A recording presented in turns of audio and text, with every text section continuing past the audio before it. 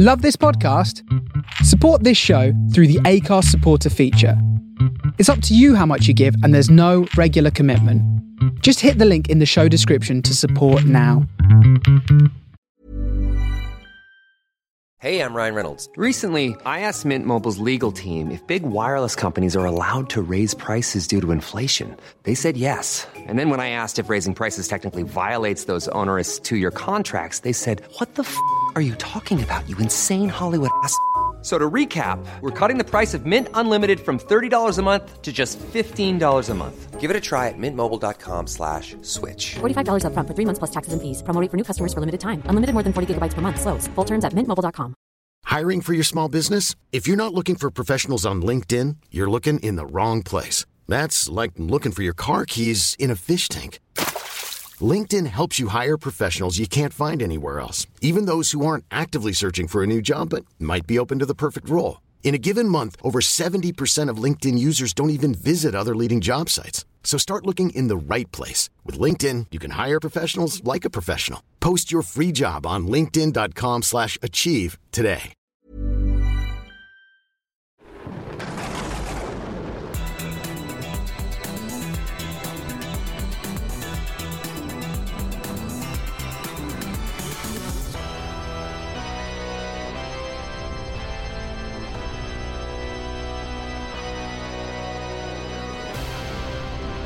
Greetings and welcome to the prison, welcome to the Games Master Academy, welcome to the Team Championships. This is Under Consultation, an episode-by-episode podcast guide through the UK's greatest video game challenge TV show, Games Master. I am one of your hosts, Luke Owen, and I promise I will no longer do the Games Master intro because this is the last time I'll get the chance to do it. I make no such promise, and I am Ash Versus.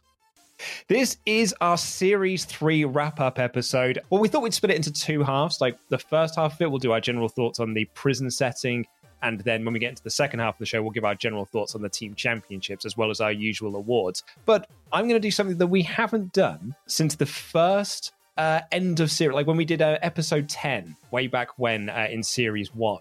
I'm going to have a beer. So, for Foley sounds, I'm going to crack into a little beer, mate. Celebratory time. Do you know what? Sadly, I am still off the sauce at the moment. So, yeah, I bet for listeners, during the latter half of Season 3, I have been on a bit of a kick to get myself back into shape. And part of that is I've cut out the old sauce. My last drink that I had was quite a bit of whiskey on New Year's Eve. And at the moment, I am still dry. It's not a permanent thing. And I hope in the near future, Luke, we'll be able to raise a glass in the same pub and toast the fact that we have now, for over a year, been recording this sumbitch remotely. So Series 3 is actually our first fully lockdown series. And I think any ropey moments we had with recording remotely, we got out the way with the end of Series 2. Series 2, by the way, feels like a lifetime ago. Like, I was going back over some of my notes and I was going through like old Series 2 episode titles, and I was like, that feels so long ago that we recorded it. And in reality, it's not that long ago. I think that's not necessarily, from my perspective at least, reflective on either Series 2 or Series 3. It's just this fucking world right now. Yeah, it is. And might I say as well, Ash, I think you're looking really svelte at the moment. I think you're looking really good, mate. Thanks. I am actually feeling pretty damn healthy, which it's a while since I felt this this kind of on top of things physically. So thank you for saying. I appreciate that. You're welcome, mate. You are also, your beard is also magnificent right now. Oh, thank you very much. Yeah, it's because I haven't cut it in a while. No, it suits you, man. It suits you. Yeah, I need to trim it a little bit because I keep getting mustache hairs in my lip when I eat. So I need to just trim it a little bit. That is the worst. That's quite often. That's the bit I'll do the most often. I'll let the stubble grow up the sides. That's fine, but I'll just occasionally go along with the trimmers. Oh, it needs to be done. I might even do that tomorrow. Anyway, Games Master. So Series 3.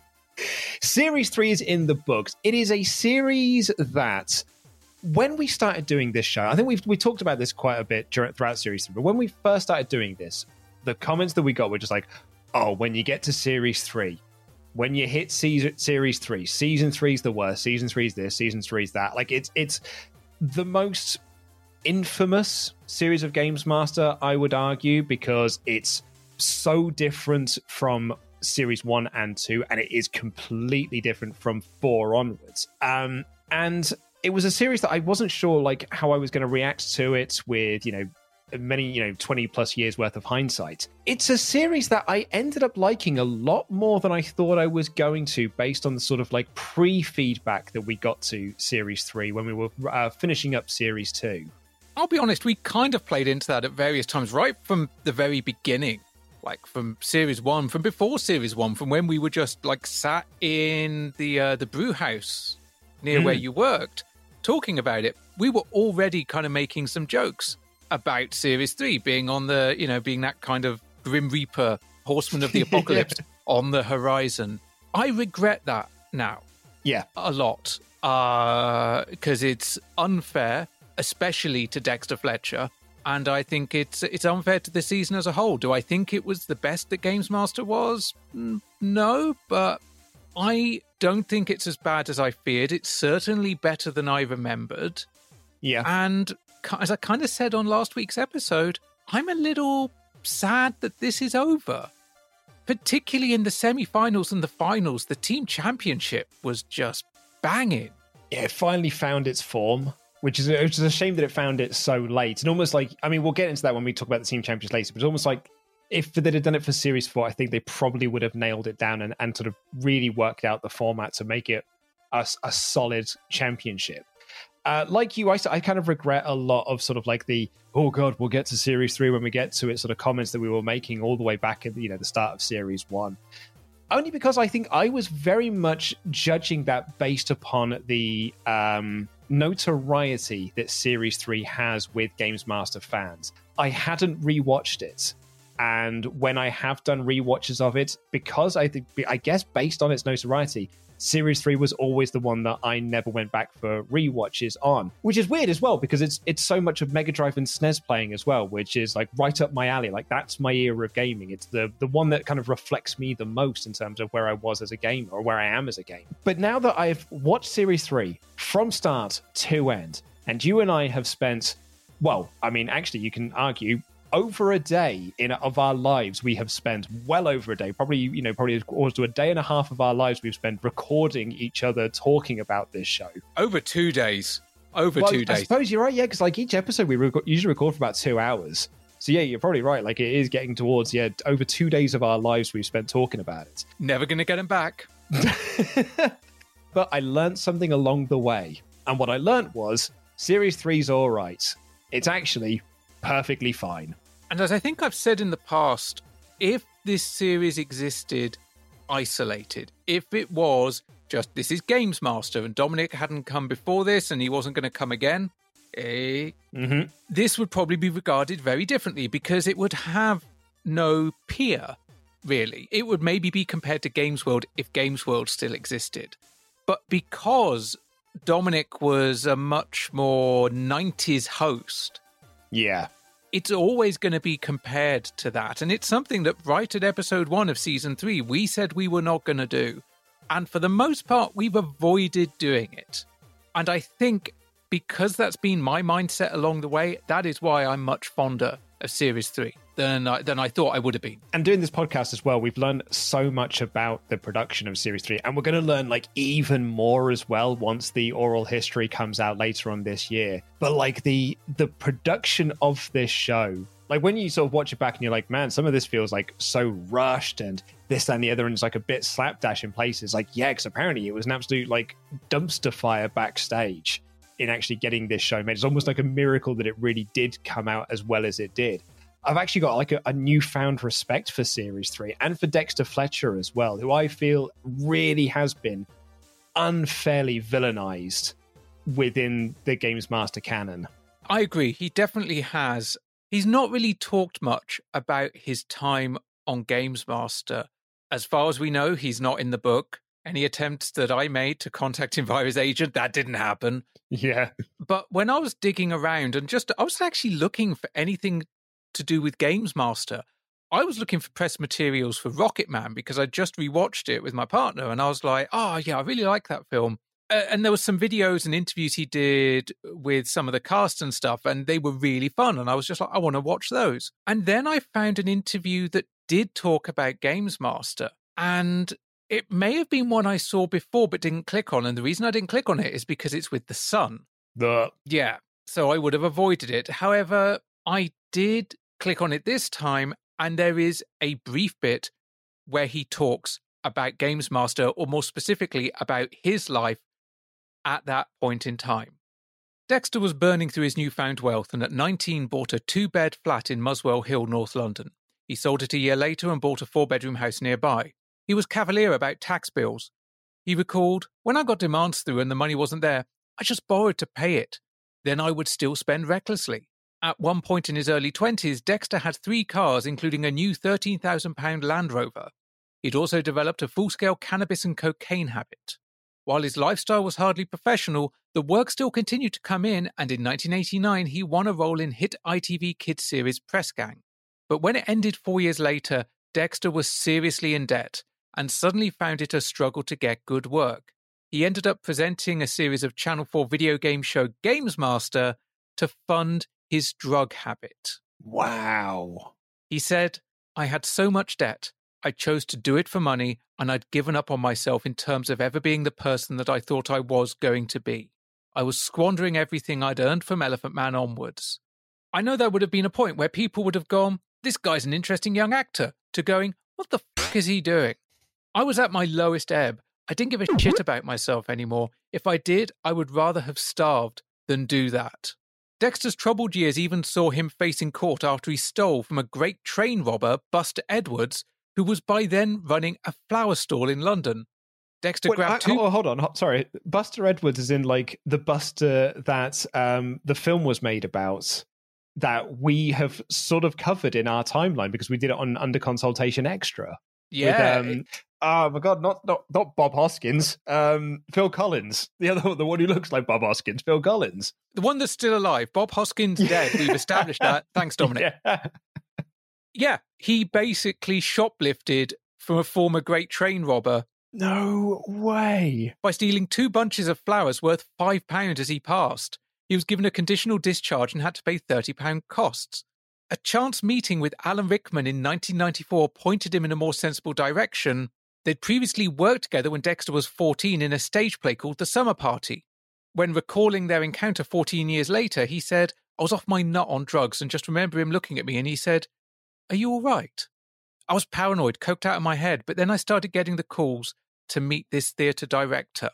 So Alan had got in touch with this director who was putting on a play in the back of a pub and suggested that she audition Dexter.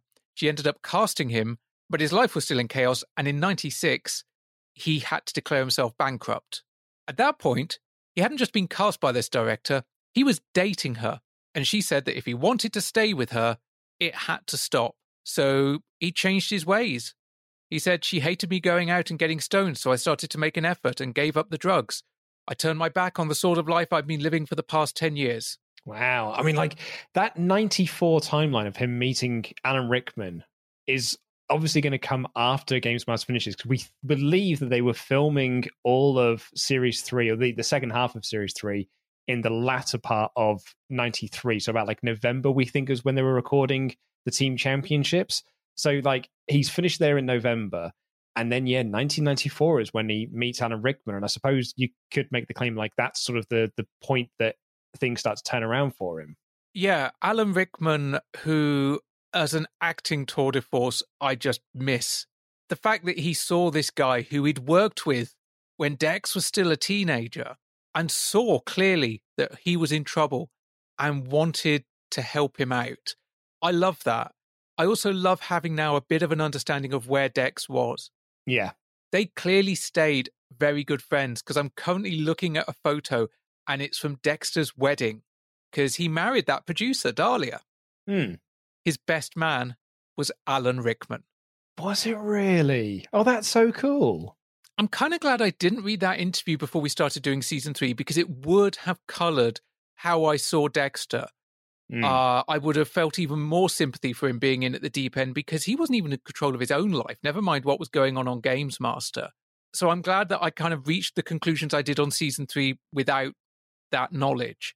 Unfortunately, I think the path that he ended up down is the one that we see in so many child stars. Drew Barrymore is the one that immediately comes to mind. Absolutely, yeah. Macaulay Culkin. Lindsay Lohan, yeah. Britney Spears.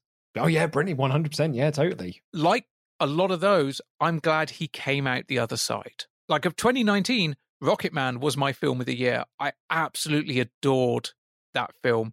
It just, it's still such a joy to watch and such a beautiful, I love outlandish musicals. We don't get enough of them. It's all fucking Mamma Mia. I want stuff that's a bit crazy. I want more things like Little Shop of Horrors, and Rocketman is in its own way a Little Shop of Horrors. Yeah, he is a guy that has really come out smelling of roses in life, essentially. Like a man who has battled demons and is now like on top of things. Like he is considered to be a very, very serious director. He's very serious about his work. And I think there's a reason why, he does not like to talk about this period of his life. That's why he doesn't really like talking about Games Master or things like that. I know that NME got him to talk about Games Master in their interviews with him about Rocketman. What would you rather, Dexter? Write, star, direct, and be the next Bond? Or star, be in the next Bond. Yeah, or they bring back Games Master and Press Gang, and you have to do both of those. I'd have to do both of those. Yeah. What combined as one big sort of Games Mastery Press Gang thing? Yes. Yeah, I think I might skip that one. That felt like that was the time when people started to finally ask Dexter, sort of like to see if he wants to open up about it. Because I remember Simon Brew of he wasn't of Den of Geek, originally of Den of Geek, he was the founder of Den of Geek, but I think it was for Film Stories, said that he interviewed him, and the hardest thing that he's ever had to do is not ask Dexter Fletcher about Games Master because he really wanted to. So it's nice to know that Dexter can sort of like look back upon it and, reflectively and say like, this is where I was, here is where I am now. But there is still part of me that hopes that they do manage to get him into the book, because I feel like that's like the missing piece of the puzzle really is to get that in there. Or hopefully at some point we will get the Dexter Fletcher autobiography, and for better or for worse, it will be addressed in there. Yeah. It's interesting as well because this period of Games Master, Series 3, is not called back upon. In the final episode of Games Master, when we get to it in Series 7, it does not talk about Series 3. As far as I'm aware, to the best of my knowledge, the only time Series 3 is brought up is in the Christmas special of Series 5. And it is Dominic Diamond making fun of Series 3. Can I say for the record that I hated that red jacket and was forced to wear it at gunpoint. However, there was one costume which was even worse. For Series 3, the producer made me shrink, wear a boiler suit, don an unruly black wig, and speak in a barely believable Cockney accent.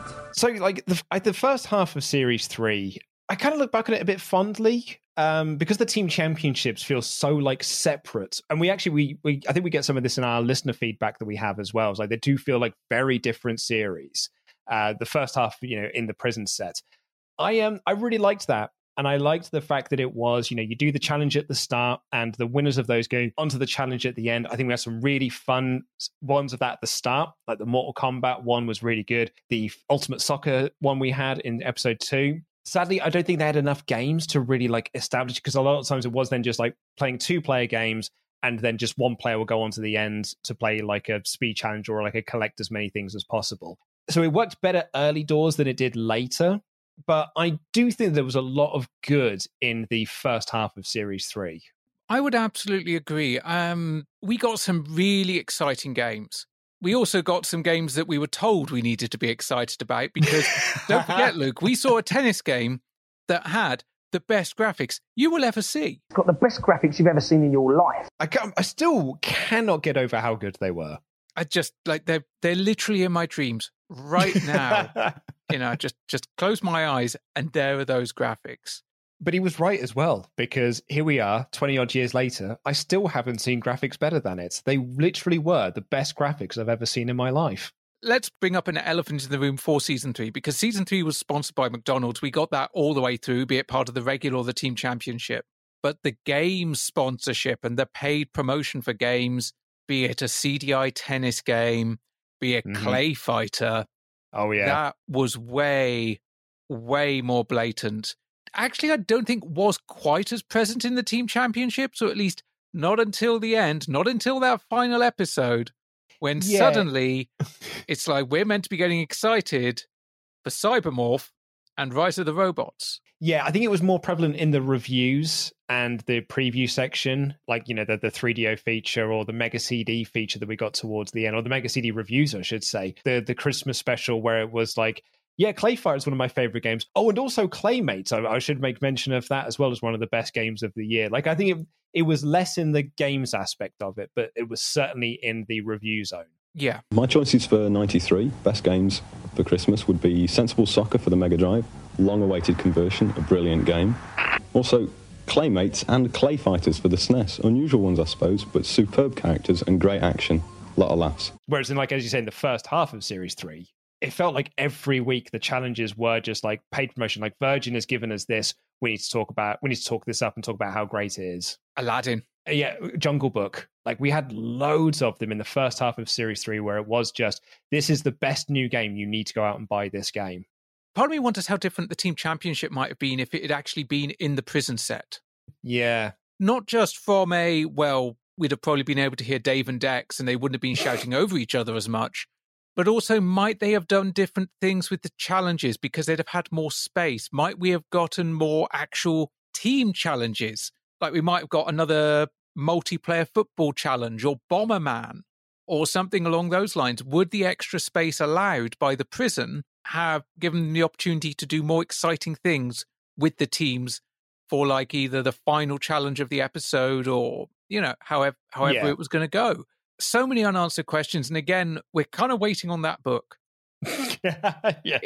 It's going to be a struggle not to leap straight to chapter 3. I'm going to try and read it in order, but it's going to be, I know what you mean. It's going to be an exercise in temperance. I have been thinking about this, that it is probably just going to be like, I'm just going to quickly have a skim read through of chapter 3 just so I can kind of get like a good bearing of it, and then I'll go back to the start and read it from the word go. But yeah, no, I'm super curious about it and how it's essentially just going to make everything that we've done redundant, because there'll be sort of like so many episodes where like, I wonder why this was like that, and then like the book's going to come out and be like, it was because of this. It was because of A, X, and Y. Oh, do you know what? I mean, I really hope they talk about Games Master Live, because we had a live episode in this series. Like, they did a live broadcast of Games Master, and it was a total clusterfuck in the most brilliant way. Oh, welcome to Games Master Live and direct. We are live. All right, you lot. Oh my God, let me get up here. Hello.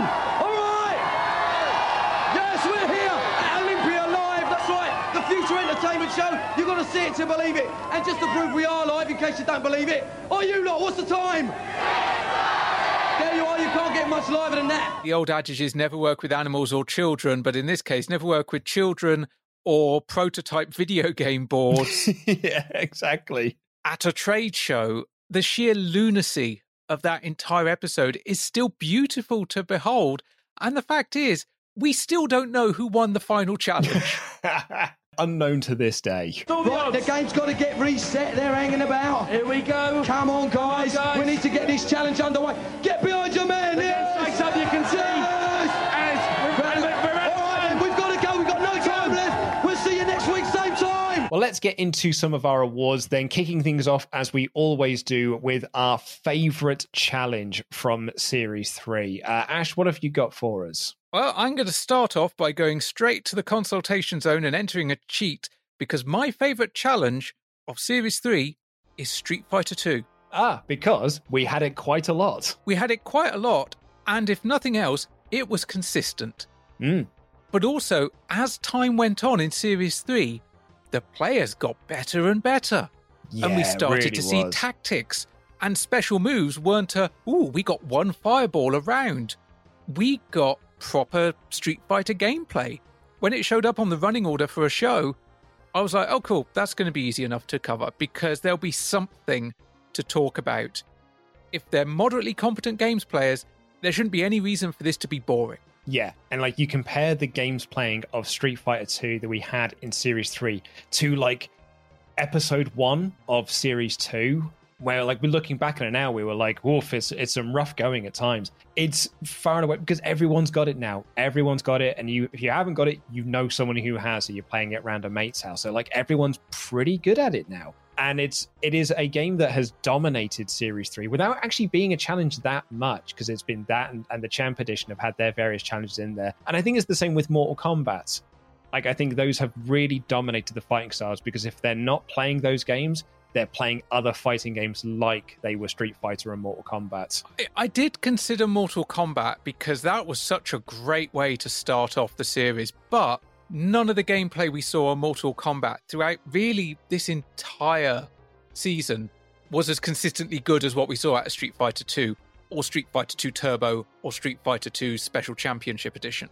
I agree with that, because I did write down Mortal Kombat, but specifically the episode 24 Mortal Kombat round robin tournament that they did, because that was in the semi-finals. It was like they were really good at that. All three of them were pretty great at that, and they all knew what they were doing, which made 3 very close fights. So that would have been one I was going to... It's on my list of like nominees of... That was one of my favorite challenges, but I don't think I would have said all of the Mortal Kombat challenges were good. Some of them, in fact, were actually a bit dog-eat. But I think those ones in 24 were really, really good. But I think for me, I'm going to say... So the other nominations I had as my favorite challenge were, oddly enough, the Mario All-Stars challenge that we had back in episode 9. Well, our opening sortie tonight is rather special.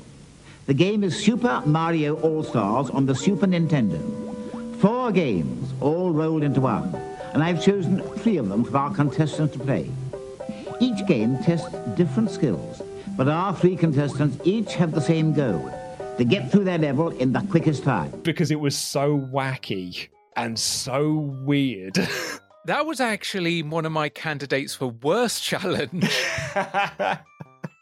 Because it made no sense. No sense. Oh yeah, it's in my worst nominations as well. So, we've chosen 3 different levels of Mario All-Stars.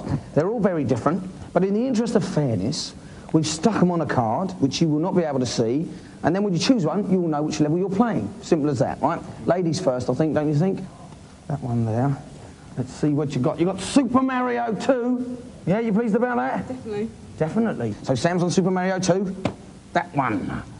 We got the original Mario Brothers. You pleased about that? Yeah, definitely. Excited even? Brilliant. Brilliant. Hey, slow down there, cowboy. Good stuff. I'm going to say my favourite challenge, though, is the Sonic the Hedgehog challenge from episode 23, the speed run that they had in the semi-finals, where you had 2 lads get 30 seconds, bang on 30 seconds, and 1 person get 33 because they just made an ever so slight mistake. And the reason why I loved it, A, I love Sonic the Hedgehog, B, I love a speed challenge, C, it made me go and do it myself.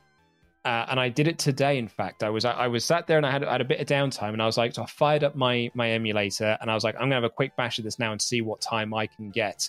And after a couple of practice runs on it, I got 31 seconds, and I was really, really pleased with that. Nice. Yeah, I was really chuffed with it, and it made me appreciate the 30-second runs that those lads got even more so. So for me, it is that Sonic the Hedgehog challenge. I absolutely adored it. On my part, I actually managed to get a 29-second run, but I'm blaming that on a bad kebab. Right, well, you teed us up there. You teed us up there for the worst challenge of Series 3. And as much as I have enjoyed Series 3, it helps that there's been like so many challenges in this show, because there have been times where we've had like 4 or 5 challenges per episode. But there have been some really, really bad challenges throughout Series 3. There have. And if not for some of the challenges we got in the team championships, I think I would have been spoilt for choice. But 2 titles rose head and shoulders above all others for me. And I'm going to pick one of them and see if you pick the other. Rise of the Robots. For my next challenge, I've selected the very handsome and high-tech beat-em-up Rise of the Robots for the PC. Our contestants must smash their opponents in a single round of metal-busting fighting action. Yep. What about you? I had a fair few to pick from in here, because I had, of course, Elfmania. Yeah, was that the other one? That was the other one. 2 beat-em-ups. That was it. That was it. I was Rise of the Robots and Elfmania.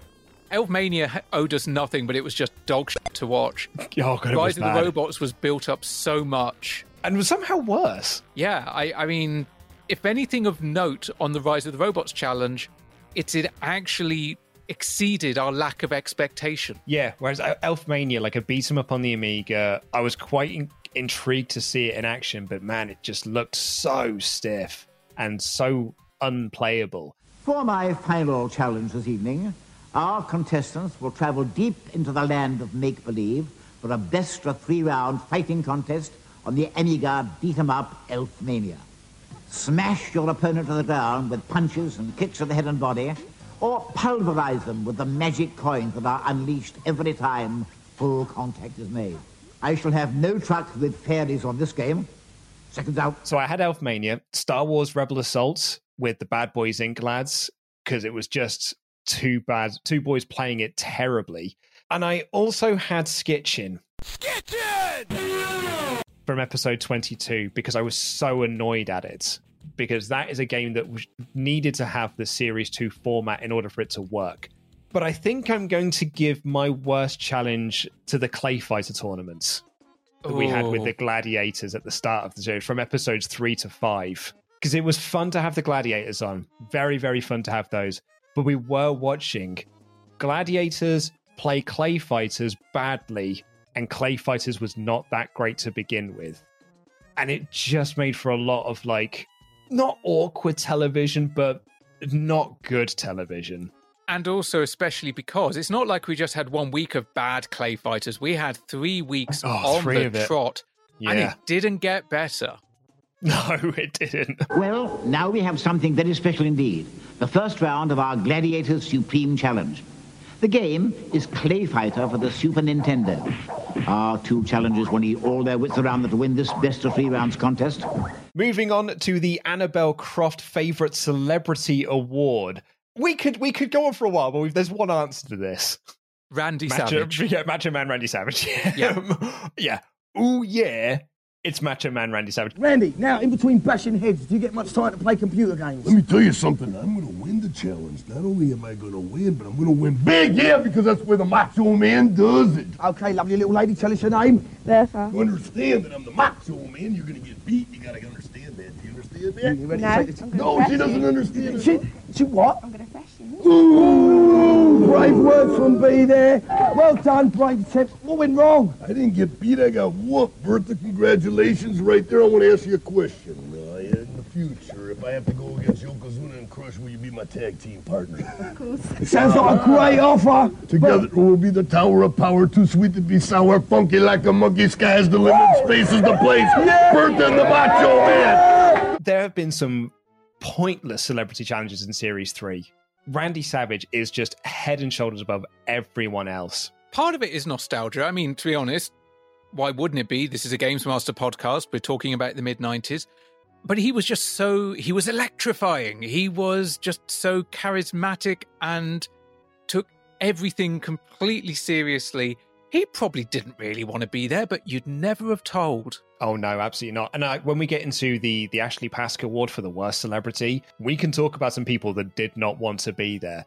And you could tell that they did not want to be there. Randy Savage, you would not have known, because he was just so, like, unbelievably charismatic in all of this. It was so good that I played this on my my day job. So for those of you who don't know, I host a wrestling podcast as my day job. I showed it to my co-host. I was like, look, I know this is a bit of a detour from what we're supposed to be talking about, but me and my Games Master co-host recently reviewed an episode with Randy Savage on, and I want to play you just 2 minutes of this challenge. And I showed it to him, and he just had the biggest smile on his face the entire time, because he was like, oh, what an absolute legend. He was so good. It's interesting how you can have, wrestling promos can make no sense content-wise. Similar to Retribution's promo backstage after the Drew McIntyre beatdown bit. But it does, if you've got enough charisma, you can get it over.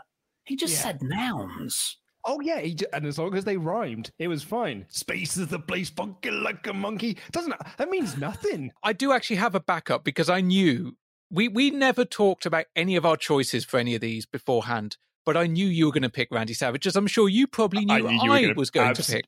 100%, yeah. So my backup, just to have a bit different, was Punt and Dennis. Oh, yeah. Partly for them being Punt and Dennis. Milky. And partly because the game they played is a game that we still want to play at some point. That's such a good shout. My backup was the Games Mistress, because at least she was game for it. Like, she went there, she was in character, she was very game for the very, win a dream date, and she was, trying to do her innuendos and stuff, which didn't particularly work at all. Like, I'm going to fondle my consoles or whatever it was.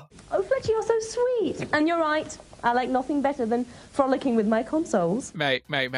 Look, I know why you chose the Games Mistress. The listeners know why you chose the Games Mistress. As far as I know, your missus knows why you would have chosen the Games Mistress. We'll just leave it where it lies. Which does bring us to the Ashley Pask Worst Celebrity Awards. I've got 3 options for this.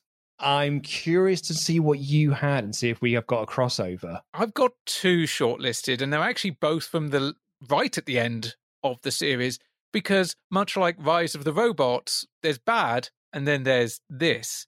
Bad Boys Inc. Yep, that was on my list. And the Crash Test Dummies. Okay, whoa, we made it. Whoa, well done. Well, so, guys, you want to tell us who's Slick, who's Spin, so we know? I'm Spin, and this is Slick. I'm Slick. Hello. Hello, Slick. Nice to meet you. So, what did you do? Get, like, a day off from a shop window to come and be with us today? Well, we were supposed to be playing football for West Ham today, but they gave us the day off. That was good of them. Yep, that was also on my list. The Crash Test Dummies were at least game for it, but that's because that was their job. That was that they were paid to go around and be goofy characters in costumes. But Bad Boys Inc., oh God, that was just... Yeah, sad. And we had them twice, technically, because they were part of the live episode. Yeah. With where they were there promoting UBI Soft. There's Bad Boys over there signing autographs. How did that happen? I don't know. Here I am with Bad Boys. How are you, lads? All right. Good to thanks for coming down and have a chat with us. So what are you doing here today?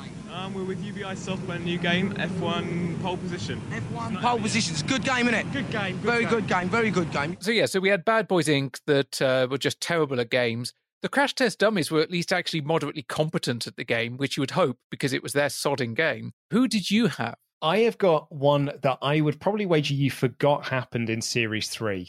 And I think with good reason. Do you remember that Liam Botham was on this show? Now, Liam, you're playing for Hampshire this summer, yeah? Yeah, that's right. I'm playing for summer, and hopefully it'll go all well for me. Yeah, I'm sure it will. How's your dad feel about that? No, he's very happy, and he says he just hopes to do well. I'm sure he will. Good one. Oh, my God. I did.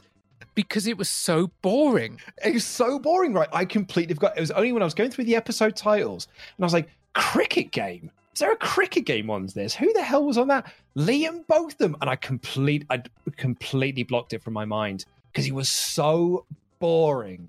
And it was a boring challenge. And he was unbelievably dull. And I've actually got Liam Botham playing Graham Gooch cricket from episode 12 as my worst celebrity of Series 3. Definitely, I can absolutely see that. Now, it's been brought to our attention pretty recently that there was a celebrity challenge that we didn't get in Series 3 that was recorded, which we pretty sure has happened throughout Series 1 and Series 2. But this one is a very interesting one because Channel 4 aired a commercial for it and advertised that it was going to happen. Hit it! Games in the USA. American football! Trix and Tessa hit Cleveland when the 49ers go for the Browns and the Browns get their dogs to bark back. All will be explained. Crash. Talk! My name is Paul Whitehouse. Watch my admirable performance of Games Master for the TV exclusive of Ultimate Soccer, the world's first simultaneous 8-player game. Trash Talk and Games Master, Thursday from 6 on 4. And it was Paul Whitehouse, a pre-Fast Show Paul Whitehouse, playing what we presume would be on episode 2 because they talk about the fact that it's Ultimate Soccer and, it's the 8-player game. So it must have been the episode 2. So he was bumped for Gabrielle. And this was brought up to us by What's on the Tapes because they found the trailer on a VHS tape. And it's one that we didn't know about at the time. But yeah, what a really interesting curio. And yeah, because What's on the Tapes atted us, or kind of made us aware, we reached out to Jack Templeton as well, who was also aware of it. This advert and, in fact, this knowledge has been bandied about a bit. And I actually checked Games Master magazine as well, and I think there was mention of it in there. Or certainly there's been examples in Games Master magazine where the running order they say is going to happen the coming month for the TV, that ain't what we get. During the writing of the book, he hasn't been able to find anyone that knows anything about it. Yeah. So, unless Paul Whitehouse puts it in his biography, that one is probably lost to the ages. Yeah, and it seems unlikely that Paul Whitehouse would mention that in his autobiography. I would wager he doesn't remember it himself. Like, he does say in the advert, like, watch me play a game poorly, or like, watch me admirably attempt to play a game. So I don't even think we know what game it was. No, not that I've been able to see, and I don't remember there being anything in the magazine to indicate that. I guess that we can presume that, you know, they filmed it, they didn't use it, with the intention of they would use it at a different date, but then they moved locations. You know, they moved from the prison set to the basement, and therefore just could not use it at all. Yeah, because even if it wasn't the strongest challenge and they thought, well, okay, let's save it and stick it in an episode where perhaps the other challenges are a bit better, or we've got a killer feature. But the fact that it was filmed in the old prison location just means that no, can't use it. Ends up on the cutting room floor, possibly may exist on some kind of Betacam tape somewhere or some VHS dub, but it's locked in someone's cupboard somewhere and probably at this point has tape rot. Yeah, and I think it kind of speaks to the production of Series 3 that, I mean, if there was a trailer made for it and Channel 4 were airing that trailer, it must have been a very late change to take him out of the episodes. So yeah, like and you know, and we've seen that, as you said, in the magazine talking about episodes that never happened. Like, remember the Team Championship episode we were supposed to get that was meant to be like a whole episode dedicated to the setup of the Team Championships? I am wondering if, like, in the final episode, we got the Vox Pop bits introducing the teams that were in the final. If those bits were originally filmed for the auditions episode, because we did see in the auditions feature bits that could have fit into there. Oh, you're right, yeah. The kids that say the thing to camera that makes the crew bust a gut. And if we ain't the best game players, then the Games Master's pregnant. Yeah, and like Simon Am still cuts a promo in there and everything like that. So yeah, it must have been filmed then. Oh, like, well, yeah, filmed then and then used for the final. I didn't even put that together, but I think you're right. Because they were filming them against a blue screen. Yeah. But let's talk about our favourite feature from Series 3. I think I'm gonna stick my neck out on this one. As much as I would love to give it to that 3DO feature, because it really did change my mind on the console, I'd love to give it to Games Master Live's feature of Dexter Fletcher running around and just like, hey, go and stand over there, Dexter, and just do a bit, will you? It's like, hey, I'm over here. I'm eating a burger. What's happening over here? It's like, oh, it's Bad Boys Inc., UBI Soft. Oh, what's happening over here? It's a different game. Like, it's so madcap and wonderful. Hey, well, rock and roll is here to stay, but we gotta get ourselves some eats. So let's go in the diner, chomp some food. Come on. And here I am at the Ocean Diner waiting for my burger. Hey, Calvin, thanks very much. Hey, quite a great burger. That's an American burger. But I'm going to give it to Mortal Kombat from episode 1, because I loved that, like, whole episode dedicated to Mortal Kombat. So the feature was like that, and, you know, the interviews they had with the stars, and then those stars being the celebrity challenge. I just loved the way that was all put together. So my heart wants to give it to the Games Master Live one. I'm going to give it to the Mortal Kombat feature from episode 1. 3 million copies of the Mortal Kombat game hit the streets on Monday, hot on the heels of a £500,000 ad campaign. What's so special about it? Those game characters are real people digitised into the game to make your beat-em-up look even better. So, are they just acting the part? Forget it. My name is Liu Kang. If you want to get to the top, you gotta get through me. I'm Johnny Cage. No contest. Ha! I'm Sonya Blade. If you hesitate, I'll take you down. My name is Daniel Pesina. I played Johnny Cage, Sub-Zero, Scorpion, and also the bonus character Reptile. I have a black belt in Judo. Also, I have Black Sash in Kung Fu, 7-star Praying Mantis, and also a Black Sash in Wushu. My name is Ho Sung Pak. I am an actor in real life. I play a character named Liu Kang, and Liu Kang is a Shaolin monk, and his sole purpose is to defeat Shang Tsung, which, ironically, the character I also played, Shang Tsung. I've been in the Turtle films, and I'm filming right now in Hong Kong with Jackie Chan. My real name is Liz Malecki. They needed a female martial artist on the last minute. And because I had been a dancer, I was able to pick up certain elements very quickly. What happens is we take each character individually and we videotape them. And we take the videotape, cut out the character, feed it into a computer. And that way, when you play Mortal Kombat, you really are the character and you really are doing the moves. And remember, Mortal Kombat is totally true to life. Or is that death? Well, you're going to love this because I had 3 candidates for my favourite feature. And the last one was Mortal Kombat. And the second one was Games Master Live. Guess what the first one was, Luke? Is it the 3DO feature? It is, but it also shows how damn similar our tastes are in that respect. Tonight, we take a sneak preview of some of the games to be released with the new 3DO machine when it comes out in May. First up is the revamped Road Rash. Instead of just having like maybe one car on a bend ahead of you, you've got a whole city, you've got like 3 or 4 cars, different cars, you've got pedestrians. All that means that your riding experience is that much more involved. So, you like John Madden on a Mega Drive? Well, it's time to check it out on the 3DO. We're using real players now, digitized onto a computer background. You can actually hear John Madden speak, you'll see him animate, and you'll hear his advice. And finally, FIFA Soccer at the moment is in the early stages, but already it's looking pretty mega. The zoom option is quite remarkable. You can go almost straight out of the stadium looking down from the Goodyear blimp and then pan all the way down in to stand right next to your favourite player. The new 3DO and all these games are heading your way in May. I mean, the 3DO feature was just great because it was a new challenger. It wasn't a completely new challenger. It wasn't like Atari trying to make a comeback with the Jaguar and, hey, where did you learn to fly? Where did you learn to fly? This was an all-new beast in an attempt to do something different, to create a standard that could be made by multiple people. As it turns out, those multiple people were Panasonic and Goldstar, but the concept was there. And they were taking games that you could play on your Mega Drive or your SNES, but they were making them look so much cooler. I don't think I'd realised this before, but the FIFA footage that they show, you compare that to the Mega CD version of FIFA, which is just FIFA again.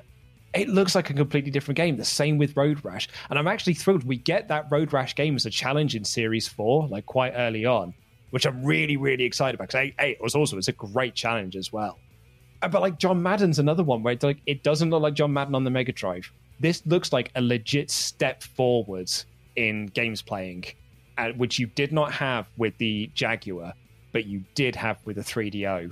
And yeah, it was genuinely exciting for me to see as a kind of, as I've said so many times, the 3DO, it's still my white whale console.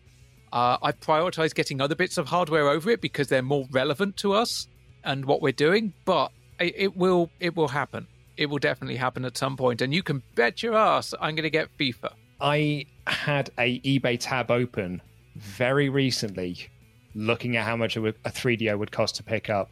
Dude, it ain't that expensive either, which I was really happy about. And the games aren't that expensive, and there is a bit of me that is a bit tempted, like, because I've got a bit of pocket money squirreled away at the moment. There is a part of me I was looking at it being like, I'm tempted, and it was based on that feature. So the success of that feature made me want to buy a 3DO nearly 30 years later. So well done, Games Master. Well done, 3DO. Like, you converted me. And also, well done us, because Sega Boy over there is tempted by the 3DO, and Captain 3DO here has bought a Sega Saturn. Our final award for this half of the show is the Naked and Begging Award for the worst feature of Series 3. A Game Boy comes into this world naked, and it's just begging. I had 2 options on this one. I had 2 nominees. Because a lot of them, and do you know what? It's a lot of the early half I couldn't remember a lot of. But the ones that spring to mind was the adapter plug and remote, where they had like Auntie Marisha being like, hey, you can like program your lights. Because I was just like, why is this on Games Master? Fed up with those boring household chores?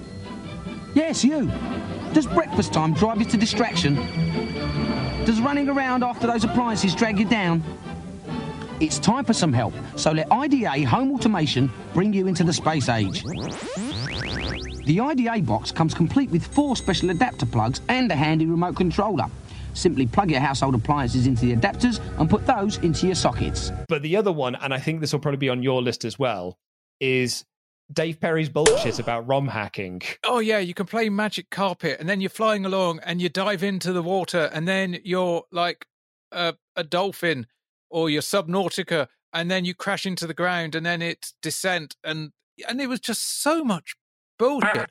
And I'll be honest, that's what makes it worse than the household automation feature, because at least the household automation feature was a real thing. It did fall out of the back of an episode of Tomorrow's World, but it was real. Whereas the Dave Perry feature, we've had episodes without features. It's fine. You're rushed enough as it is.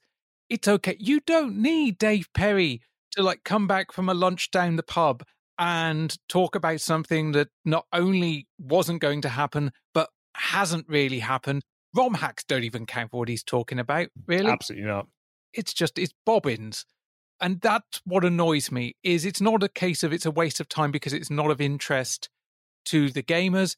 It's a waste of time because it's essentially balls. Yeah, the closest thing I can think of that Dave Perry, I mean, he's making a load of crap up, right? But like the closest thing that you could possibly compare it to are the Legend of Zelda Super Metroid randomizers, where it is Legend of Zelda's Links to the Past and Super Metroid have been combined into one game, and going through certain doors in Link to the Past will take you through certain doors in Super Metroid and vice versa. And the items from Super Metroid can be found in Link to the Past and again vice versa.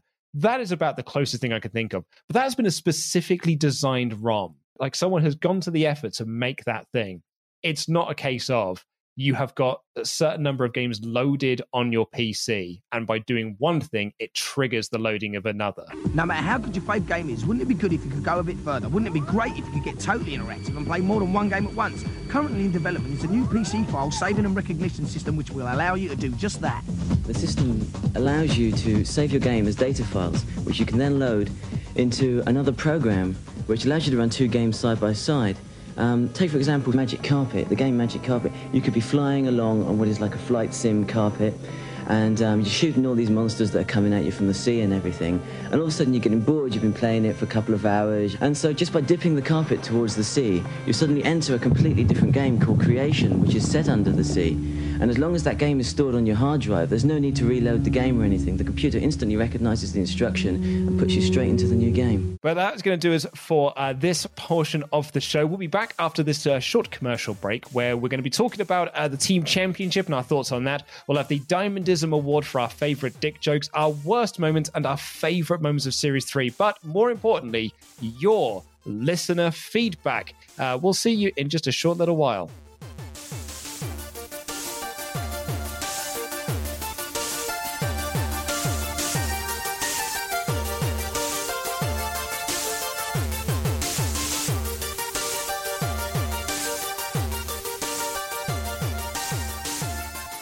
Now from Micro Machines, it's Super Van City. You can get into town. Super Van City. Just hold it on down. Micro Machines taking over the place with real racing dragsters ready to race. Working bridges and an airport too. A car wash service. Super Van City, the Micro Machines world you can carry away. Sega TV problem spot. Got a problem? Friends, keep buying your hats. Get 24 Meg Street Fighter 2. So many new buddies, you won't need real friends. So many fighting options, you tear your hair out. Oi, no hair, no problem. Ha! To beat this hairy, take Sega. The search is over. The Super FX heralds the future of gameplay.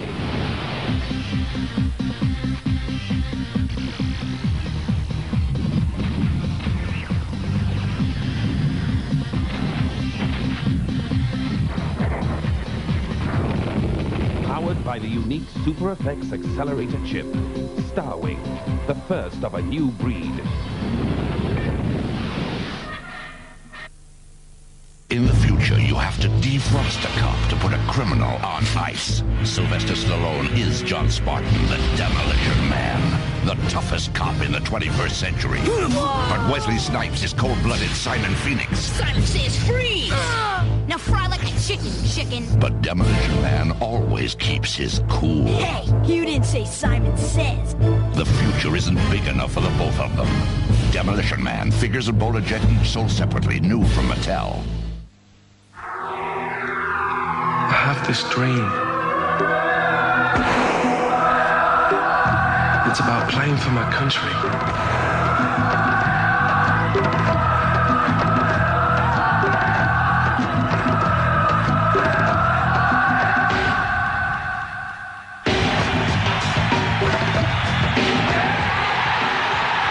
FIFA International Soccer from EA Sports.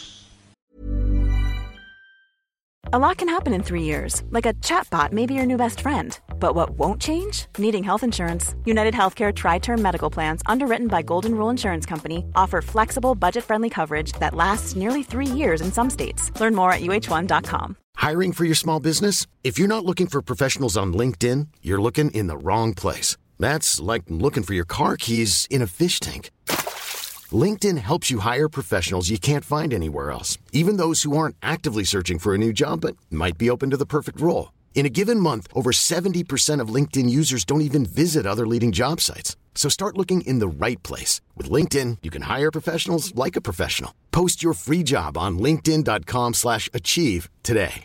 Hi, I'm Daniel, founder of Pretty Litter. Cats and cat owners deserve better than any old-fashioned litter. That's why I teamed up with scientists and veterinarians to create Pretty Litter. Its innovative crystal formula has superior odor control and weighs up to 80% less than clay litter. Pretty Litter even monitors health by changing colors to help detect early signs of potential illness. It's the world's smartest kitty litter. Go to prettylitter.com and use code ACAST for 20% off your first order and a free cat toy. Terms and conditions apply. See site for details.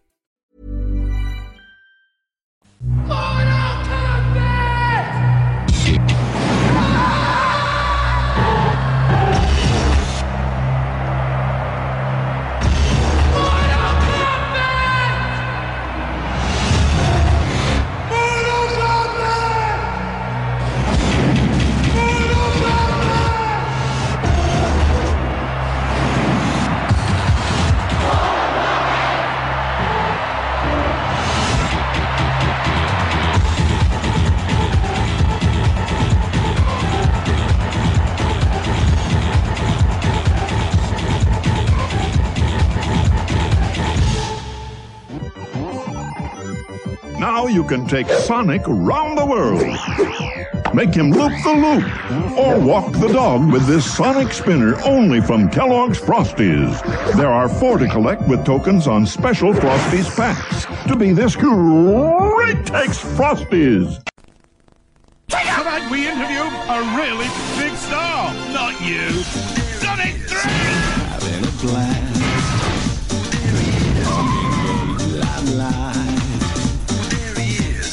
Blu-ray, world is #1. It's El Primo. Out of 2, them power sneakers. Out of 2, them power sneakers. Be that good, just ain't that easy.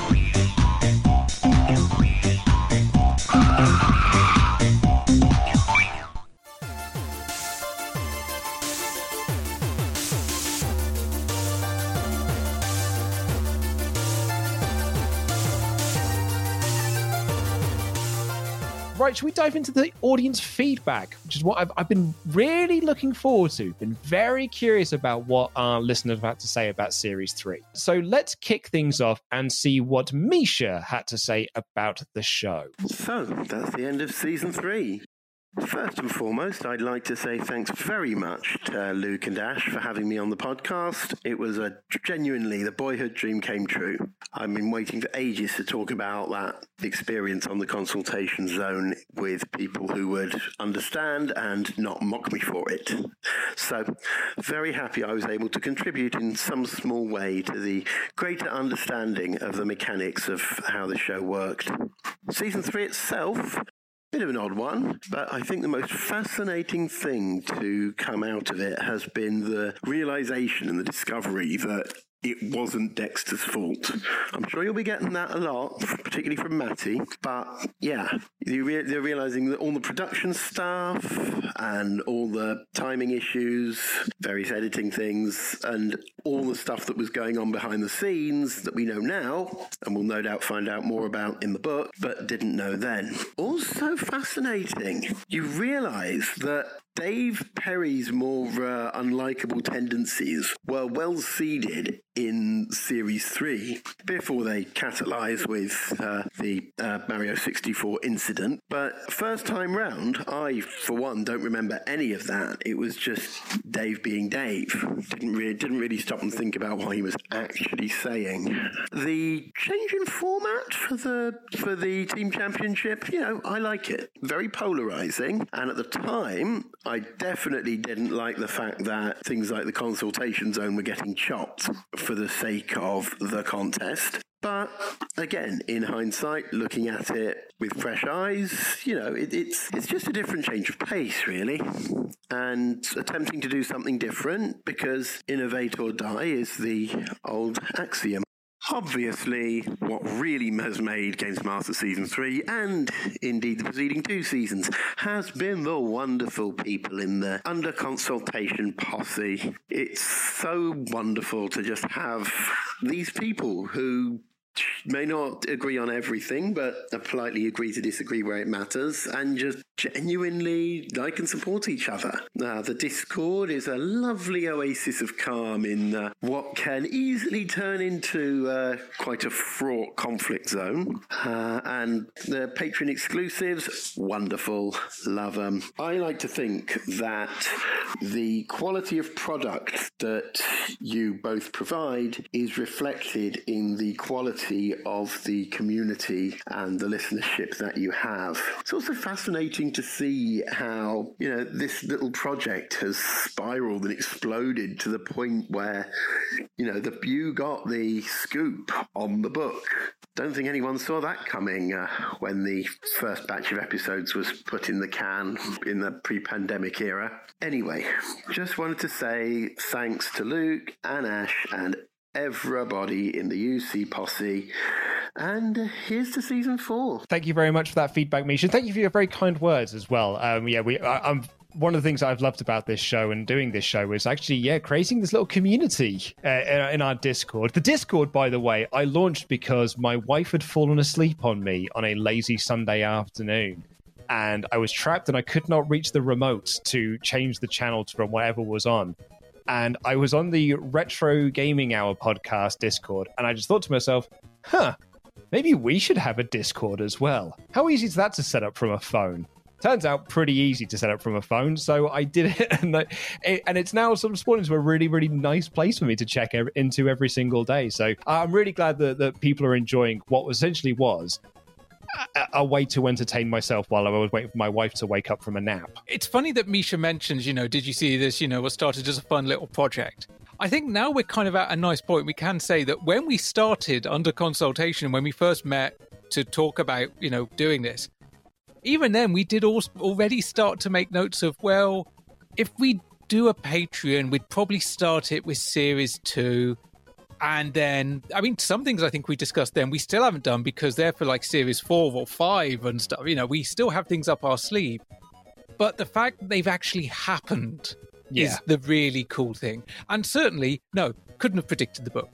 Absolutely not. Well, technically, we could have predicted the book because originally we were thinking of writing one, but we couldn't have predicted the book we're going to get. No, and we sort of, I suppose we could have predicted the book because we were told about it in advance. But on that note, when we started this podcast, never did I ever think that we would be the people that would actually sort of not just get the scoop on it, but release the first interview that Dominic did about the book and do it with Darren from Read Only Memory and things like that. That seems kind of nuts to me in hindsight. When we was sitting in the pub talking about doing this show, that just 18 months later, we would be helping launch a Kickstarter for a book that then, got funded within 24 hours. It's crazy. Absolutely. And we got that first interview with Dominic about the book. And now we'll be getting potentially one of the last interviews he does about Games Master, because he made the tweet not long after the Kickstarter finished, basically going, okay, that's it. Other than the book, I'm done talking about Games Master. I said everything that I can say on the podcasts and in the book and stuff like that. And I saw that tweet, and internally I went, shit. Let other people know they have just 24 hours left to grab hold of this big hard thing. Not only that, but as lovely as it has been hearing from you all about what the show's meant to you and talking about it on 57 bazillion podcasts, after this, I am done. I am not speaking about the show ever again. I've got nothing left to say that isn't in this fine book. So get it while you can, because the rest will be just pants. Yep, I had the same thought as well, because he released like a video and everything being like, I'm done, I'm not talking about it anymore. And I suddenly thought, I was like, I need to text Ash. But bless that dude, because he emailed us unprompted going, I'm still talking to you guys. And I was just like, oh, that is so awesome. That's if you went back to like the mid-90s and said, yeah, Dominic Diamond just emailed you, you'll learn more about it later. Dominic Diamond just emailed you to say, it's cool, he still wants to talk to you. I mean, teenage me would have probably gone, who are you, you weird bearded bastard? But I also wouldn't have believed me. Yeah, no, it's been so much fun. Like, and actually, we've had some really fun interviews in Series 3. Like, Misha, name dropped himself there, like, to kind of like give us some background into the consultation zone. We've also had Mr. Biffo on this series as well. We had, like, it's been a really fun one, actually, to kind of like speaking to people that were working on this show, had an involvement in it in some capacity. Yeah, definitely. And I mean, personally, there is one white whale that I just don't think we'll ever get. But people I wanted to speak to, like at the beginning of this, we've got two of them now. Yeah. We've got Biffo, because I just wanted to find a reason to talk to Mr. Biffo, and thankfully he's in the show, so that was easy, and wanted to talk to Dominic. And so many people from here on in, it's just all a bonus. It's really gratifying when people do want to talk to us, really. Well, if ever there was a time to fucking celebrate, it is finally being done with Dexter Fletcher. So I remember that this is Adam D. I'm a member of the Discord, and I've sent in feedback for the first 2 seasons, and I kind of said when we did the end of season 2 that I knew this was going to be a struggle. I've done a rewatch of Games Master so many times now, and every time I get to season 3 and I end up giving up. So thank you guys for this project. Aside from everything cool that I have in a community and everything we're getting out of it, I finally made it through all 20 odd episodes of this thing that is abhorrent to me. I watched the first few episodes, and then you guys' enthusiasm, I was like, where is this coming from? Dexter is horrendous.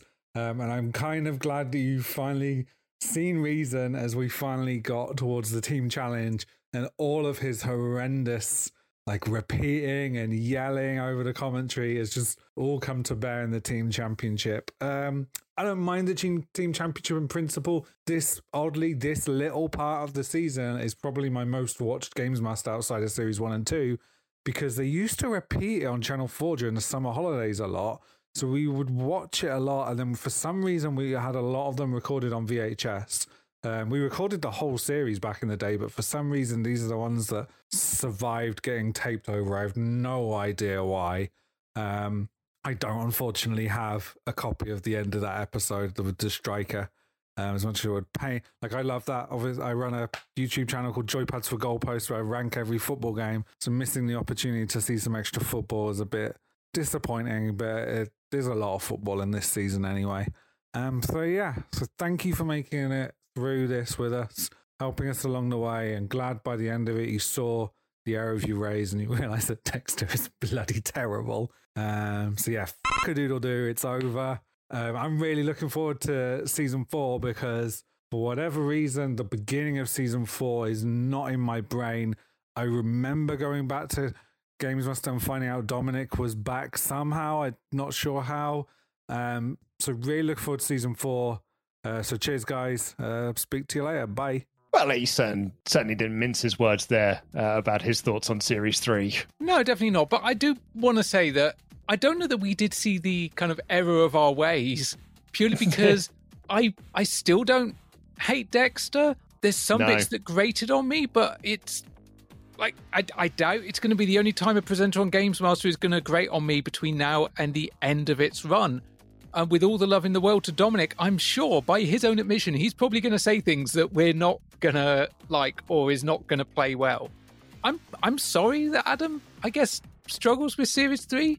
I felt no fatigue getting to the end of this series. No, absolutely not. No. The team championship kind of dragged a bit, but I think that was more down to production decisions. And it's just formatting. Formatting. Because when they got to the semi-finals, as we said earlier, that's cracking. And the final itself is, that's quality games playing.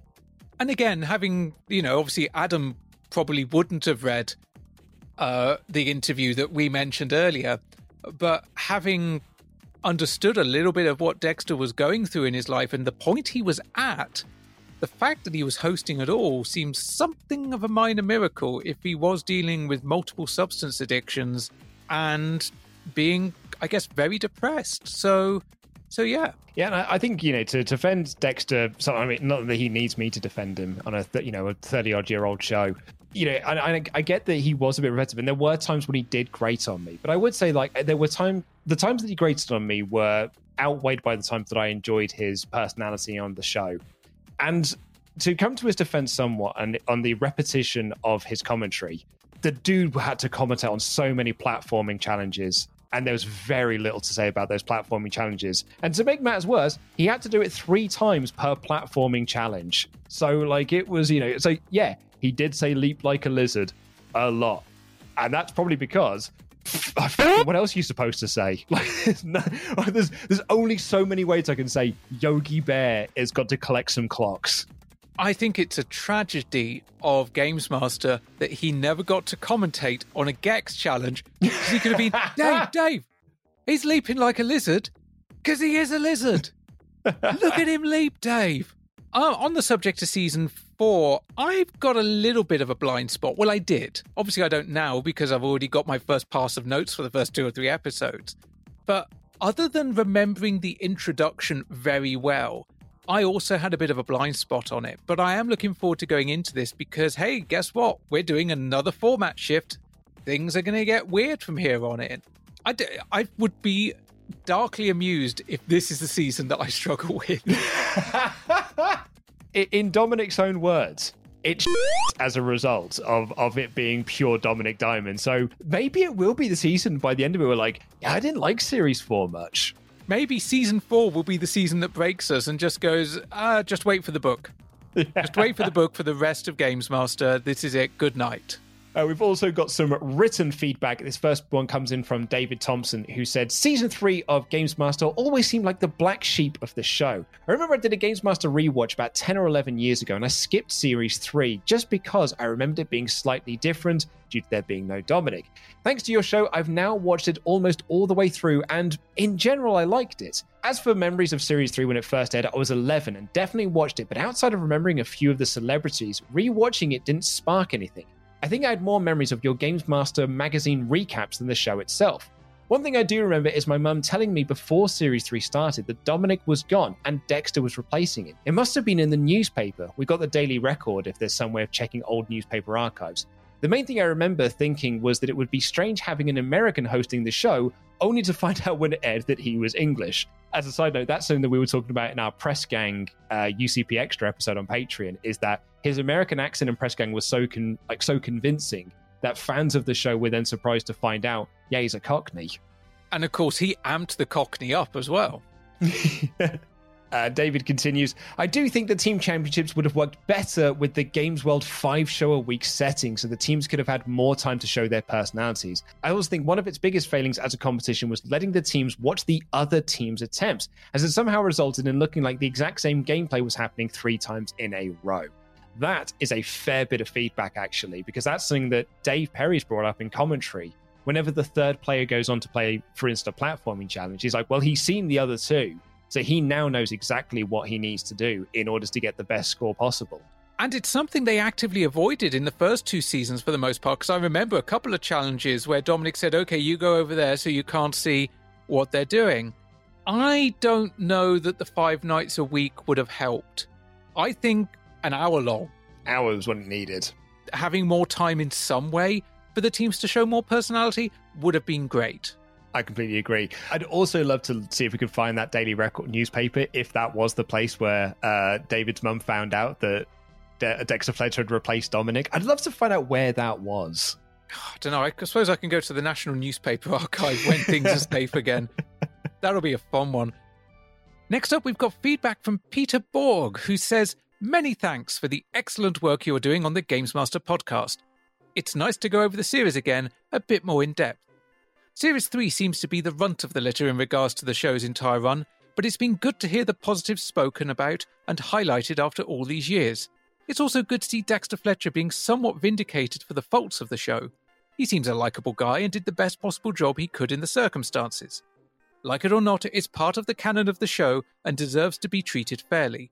We'll remember this run of podcasts dovetailing nicely with the success of the Kickstarter Games Master Oral History book. Having said all that, I'm really looking forward to hearing your stuff on Series 4 to 7, as that's my favourite era of the show.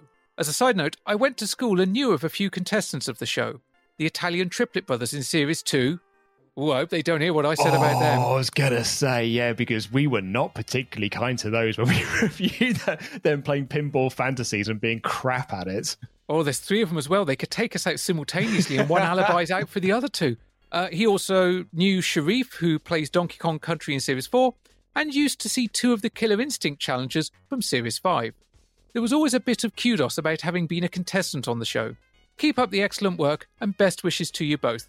No, best wishes to you, Peter. Thank you for the feedback. Yeah, thank you so much for that feedback. That's really cool that you knew a couple of people that was on that. Yeah, particularly those Italian triplets from Series 2. And I'm looking forward to that Donkey Kong Country Challenge in Series 4. Yeah, I think like a lot of the feedback that we've seen from Series 3, like across the run of us doing this podcast, has actually been a lot of people, Adam notwithstanding, being like, yeah, I've reevaluated this actually, and it's nice to know that, you know, not everyone is placing the blame squarely at Dexter's feet, because he was not the villain of this show, as it turns out. And for those that haven't enjoyed it, I'm glad that we've helped. I guess that we've kind of like been a soothing balm or poultice on the carbuncle that is Series 3 in some people's lives. I'm glad we haven't found it fatiguing, really. Because if we had, then other people would be trying to watch it to keep up with us, and we'd be struggling to get through each week, and it would probably not have been the most enjoyable experience either to record or to listen to. Yeah, and on the note as well about looking forward to Series 4 to 7, because that's the bit that you remember the most and it's your favourite era of the show. It's the bit I'm kind of both looking forward to and slightly dreading, because it's nothing like these first 3 seasons, and it's going to become more and more and more a very different show to what Games Master was originally designed to be. So I'm curious as like whether it's going to be one of those shows that's like it was great at the time but does not hold up in a rewatch. Unlike, I would say, Series 1, 2, and 3, which were like good at the time and have remarkably held up well. I'm actually very glad that we're doing UCP Extra, because whilst we've done some game show type shows, we've also done some stuff that's radically different to Games Master. And I'm hoping that has prepared us for when Games Master in Series 4 onwards goes off the rails and starts rewriting its format on a regular basis. I'm hoping that's been good preparation for us, really. We've got some other feedback here from Sean Dunn, who says, Series 3 has been fantastic. So much has happened around the reviews, which has been amazing. My favourite games in Series 3 have been the Micro Machines Challenge, Super Mario All-Stars, and FIFA. I love FIFA, career mode, not the online. And I started on FIFA International Soccer on the SNES, and I've played every single one. UCP Extra has been so entertaining, and I've really enjoyed it, especially the episode on Gladiators. To be honest, I'm really proud of you guys and what you've built. I'd be afraid to interact with communities online because of my mental health, but the UC Discord is just a good place to talk. Really looking forward to the PlayStation game challenges. Oh yeah, Skitchin.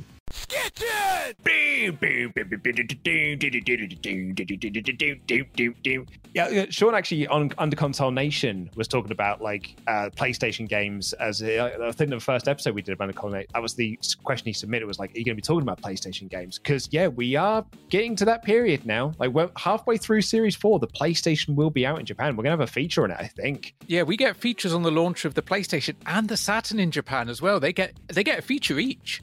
They get some dedicated time. I really enjoyed doing the UCP Extra podcasts because it can be a bit palate cleanser. It does let us flex our muscles elsewhere. The Gladiators one I loved doing because that was one where I did go, I'll just do all of the editing on this one because I had way too much fun using music cues, blending clips with the background music that was on the CD releases, and similar to what I did with the Nightmare episode, where I just got so carried away trying to create a soundscape that was a kind of a room in a castle with a storm outside. I always wanted to work with a BBC Radiophonic Workshop, basically, so this is my chance to do that kind of Hitchhiker's Guide to the Galaxy thing. I mean, also, thank you to our community, because you are lovely to interact with. There is a hell of a lot of negativity online.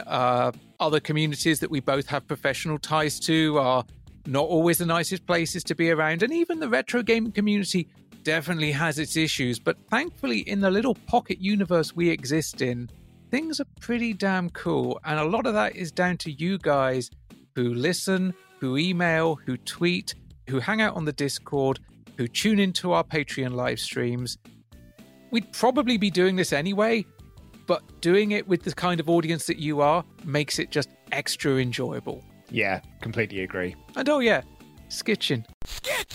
And last up on the written feedback for this season, we've got Rob Goblin, who says, "Thank you again for the great podcast. The new episode releases are now a highlight of my week and have helped me get through many a dreary work day. As a late 20-something, my only exposure to Games Master was catching a couple of episodes on Challenge in the mid-2000s, so my knowledge of the show was very thin until I started listening to you. Because of this, I came into Season 3 with an open mind. I knew that it was seen as the ugly duckling of the seasons, but I didn't think it could be anywhere near as bad as people said. Apart from a few dull episodes and the breakneck speed of the Team Challenge, it has been a really good fun season. Obviously, Dominic could never be replaced, but Dex really does manage to steer the ship well. The Team Challenge idea was really good on paper, but as said all the way through the series, it was just a bit too chaotic and overly bloated to really be memorable. It would have worked far better if they'd done some more of the rounds behind the scenes and then had a series of team versus team knockouts near the end of the series. However, in the end, I think the tournament was done as best as it could be for the early 90s. The only gaming show I had when I was young was Sky One's Gamesville, with a Z, Luke. Oh, so you know it's cool. And this series absolutely blows that show out of the water. I think some people forget that everyone was chasing what Games Master achieved long after the show finished, so a bad series of the show will always be better than any of the imitators. Looking forward to what is coming in Season 4, as the gaming landscape is about to completely transform again. Isn't it just? Yeah, it really is. Thank you so much for that bit of feedback. Gamesville, I think we should put onto our list of potential episodes that we can either do on UCP Extra or as like potential future bonus episodes down the line. Because there's a couple of like other gaming shows that come out once Games Master is finished that I have sort of like, tentatively written down to be like Bits, or the one that Ian Lee did. Like, I think there's on Channel 4, like, I think there's a couple of shows that we could probably look at that to be quite fun to revisit. Definitely. I mean, we are going to look at Bad Influence again, because that was a lot of fun. We're also, I think next week, going to look at a show that predates Games Master. By 10 years predates Games Master. Yeah, that's some exciting stuff. You want to talk about a changing gaming landscape? Get ready for the blips and the bloops, because that's all you're gonna get. Dude, it's pre-Famicom. Like that, it's proper. Like the game's crash hasn't even happened yet. It's so early in a timeline. I hope you like ColecoVision. Coleco. But getting Rob's feedback is really cool because, as he says, he's in his late 20s, and so he came into Series 3 fresh. And this is a perspective I'm very curious about, because as much as I tried to approach this without any bias, it was tough. But for someone like Rob that doesn't have any of those preconceptions or those memories of how they felt about it as a teenager, that's really cool to hear.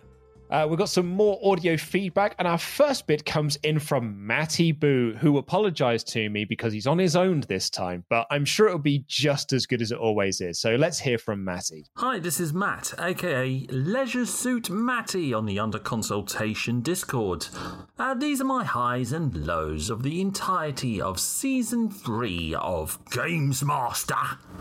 Now, I really like the setting for Series 3, the abandoned prison and to not so much abandoned prison used for the so-called Games Master Academy. It brought a real big sort of Fight Club feel to it, and I liked the fact that they had the audience outside the cells banging on, cheering, doing whatever it took, and it just brought a real vibe to it.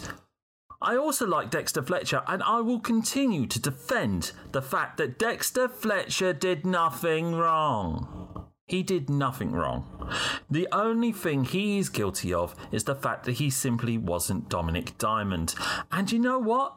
If this stood on its own laurels, Series 3 of Games Master would probably be a pretty well-regarded show. Of course, there was also the fact that we also held up the burnt, singed red coat of Dominic Diamond, and yeah, less of the digs, I think. Less of the digs, guys. Come on. A standout episode to me is actually the very first episode of Season 3, where we had the entire thing dedicated to beat-em-ups, in particular Mortal Kombat. And I really liked the fact that we had the actual stunt performers for Sonya Blade and Johnny Blaze in playing a game. And it always stuck out in my brain since I was a kid. And when I revisited this episode as the watch-along for the podcast, I really, really enjoyed it. Didn't like that annoying kid in the episode, but hey, I'm sure the worst will come. By the way, as an aside to the podcast itself, that interview with Dennis, the guy behind Johnny Blaze, was fantastic, and I highly recommend a listen. As well as the Paul Rose / Mr. Biffo interview, because who out there doesn't like Digitizer? Come on! And the cast of Mortal Kombat would be my favourite guest on the show if it wasn't for a certain Macho Man. Say everything twice. Say everything twice. From the highs, we've got to now do the lows, unfortunately, and a consistent low right through this, but in particular during the championship tournament, has to be Dave Perry. I'm sorry. Dave could be one of the nicest guys on earth now in the year 2021, but the Dave Perry of 1994 is... I don't want to punch down. I really don't want to punch down, but there's things that he says there that just drive me, that just grinds my gears. It's the sexism, it's the little digs, and... I also get a feeling that ego is just swelling by the episode. And I'm sorry, that race with a certain penguin in a few years' time can't come soon enough. And I'm leaving it there. The other thing that I consider a low is I could see what they were trying to do. They were trying to freshen up the show, the franchise, whatever you want to call it.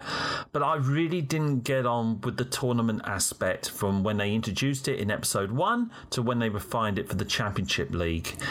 I like Games Master as the magazine show that it is, with silly little challenges in between. I'm looking forward to Season 4 to a return to form there, even though I believe this is probably going to be a low in the Series 4 feedback, but I do feel that when it becomes Dominic Diamond and his friends, and they embrace the edgy 90s a little bit more, I might be here in a year's time criticising that too. But I am very much looking forward to the format change back to it being a magazine show. The championships did nothing for me. The format change did nothing for me. And the fact that in the early episodes of Season 3, they tried to make everything into a special edition, and it was just really transparent that it was not. They were just looking for ideas to fill the show with. It just wasn't for me. And rewatching this, there was probably a reason why I stopped watching it as a kid and then picked back up in Series 4. I definitely did not remember any of the championship stuff at all. And originally I thought it was because Eisteddfod happened in South Wales, and that may still be true. But I do feel that young, like 13, 14-year-old me probably stopped watching at that point, and that's kind of sad. Let's end on a high, and one of the biggest highs for me in Series 3 has to have been the live episode. Despite all of its faults, like, there was no way you were going to pull that off completely without any problems, and that final Street Fighter challenge certainly went absolutely nowhere, but you know what? the nervous, high-octane energy made that episode, and it was probably going to be one of the ones that sticks in my mind going forward. But that's enough of the show. Let's talk about the community, in particular the Discord. You guys have absolutely no idea how much you bailed me out of a massive slump back in 2020, and I just want to take this moment to thank each and every one of you. And even Cliff. Guys, this is an amazing podcast. I listen to it every single week. Even my wife likes you, some less so. No, I joke. I really don't want to give her a complex, but every single Under Consultation podcast, from the main show to the patron show, it's a must listen to, and it is a highlight of my week. Fan-bloomin'-tastic. I mean, I really want to do a little, like, pushing my glass up my nose here to just correct you that it was Daniel Pesina and playing Johnny Cage, but I laughed too much at you name-dropping Cliff and being like, it's a lovely Discord community. And Cliff. There's a proper, like, guffaw laugh that both me and Ash had at the exact same time listening to that feedback. Especially because, basically, I don't need to say anything about Cliff at this point. Matty's done the job for me. Oh, poor Cliff. Well, he will be poor if he keeps spending all that money on Nintendo 64 imports. But I do actually want to mention that I think most all of the audio feedback we had mentioned either the Discord or the Patreon or some combination thereof. And if you're thinking, hey, I said that and it was cut out, we may have trimmed the audio a little bit just so the same thing's not being said over and over again. We do love and appreciate all of you and the fact that you feel so passionately about the Discord and the community. And we basically just didn't want it to get too repetitive. But thank you. It means a lot to us. And we also didn't want this episode, like, we don't want the feedback to just be like, hey, do you know how great we are? Like, this is how great, it's not just how great the show is, you know how good we are. Like, listen how all these people love what we do. No, I mean, you know, that's why we keep the unedited audio and we just listen to it on our cold and dark days. And we're like, oh, yeah, you know, that's nice. People like us. As a constant reminder, why am I doing this? Why am I doing this? Oh, yeah. Nice to hear some more love as well for the live episode because, oh man, that live episode is just so much fun and so chaotic. And I genuinely think that it's better that we don't know who won the Street Fighter F challenge at this point because it's a moment in time. This episode went so batshit, we will never know how it ended. Unless it's in the book. Yeah, I loved the live episode so much. And also, I very much appreciate Matty's impression of the Macho Man Randy Savage. And like how to perfect that impersonation is to say something like the Macho Man and then just say it again, but slightly deeper. So you say it loud and you say it again. You're going nowhere. Nowhere. That was awesome. Thank you so much, Matty. But we do have one more bit of feedback. And of course, we had to save him till last. Here's Cliff. Hello, all you cartridge blowers out there and joystick wagglers. This is N64 Life's review of Season 3 of Games Master. With myself, Cliff Foster, aka The Amazing Cliff, on the old Twitter. Usually your guide through the world's greatest computer game console of all time. Yes, Ash, admit it. The Nintendo 64. And I'm going to try and keep this as short and brief as possible. I haven't had as many Orange Smarties as my review of Season 2, probably. But literally, I'm just going to give my points of view of what I thought of Season 3. So divisive. But I personally did not dislike it. I didn't. And I think what kept it fresh was that you had one half set in the prison and then the other half set in the basement with the team championships. And I think that's made it feel like almost a 2 seasons. It didn't feel like 1 season. It very much felt separated by the switch over to the team championships. And I personally really enjoyed it. Now, let's look at the negative. And I think that this series has been a production nightmare. If we're talking about the live episode overrunning, that we didn't see the end of the last challenge.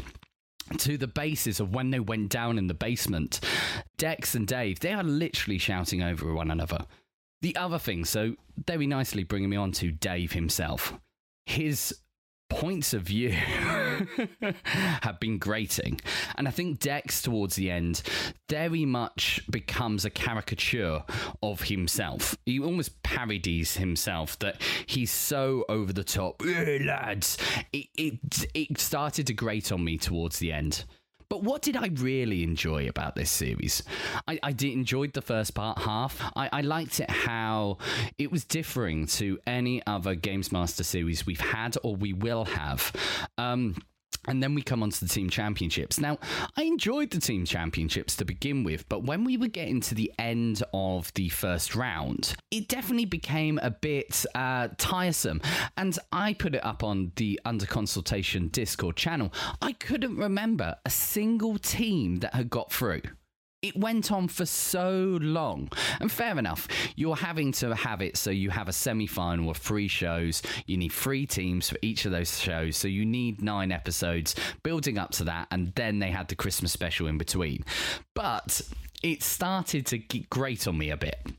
And actually, when we came to the semi-finals, it was nice, actually, especially that first semi-final. It was a really good show. And as we came into the final itself, it was almost like this sense of change and wanting Dom back. You know, one thing that's been missing from this whole series are diamondisms. Dex can try all what he wants to try and slip in the very occasional bit of innuendo, but it needs Dom. That needs Dom. We need Dom, and we're going to get Dom back. But season 4 itself, it's Dom. It's like Mecha Dom. Season 4 is definitely going to be Mecha Dom. And do you know what? I'm really looking forward to joining this with all of you guys. And I can't say enough how, if you are listening to this and you aren't part of the Under Consultation Discord channel, come and join us over there. If the boys wish to push N64 Life, they can do at this point. I'm not going to do any self-service, even though I've got my bed music behind me. Okay, maybe a little bit of self-service. But do you know what? Season 3, it's not Dex's fault, and it's not as bad as people remember. And I'm sure when we come to season 4, it's going to be maybe a little bit, a smidge of that. We might be looking through it with a bit of rose-tinted glasses. But I am the Amazing Cliff. Thank you very much for listening. I've tried to keep this short and sweet. I'm going to edit it down now, so you don't have to hear my voice much more. Lastly, I want to say the biggest thank you to both Luke and Ash.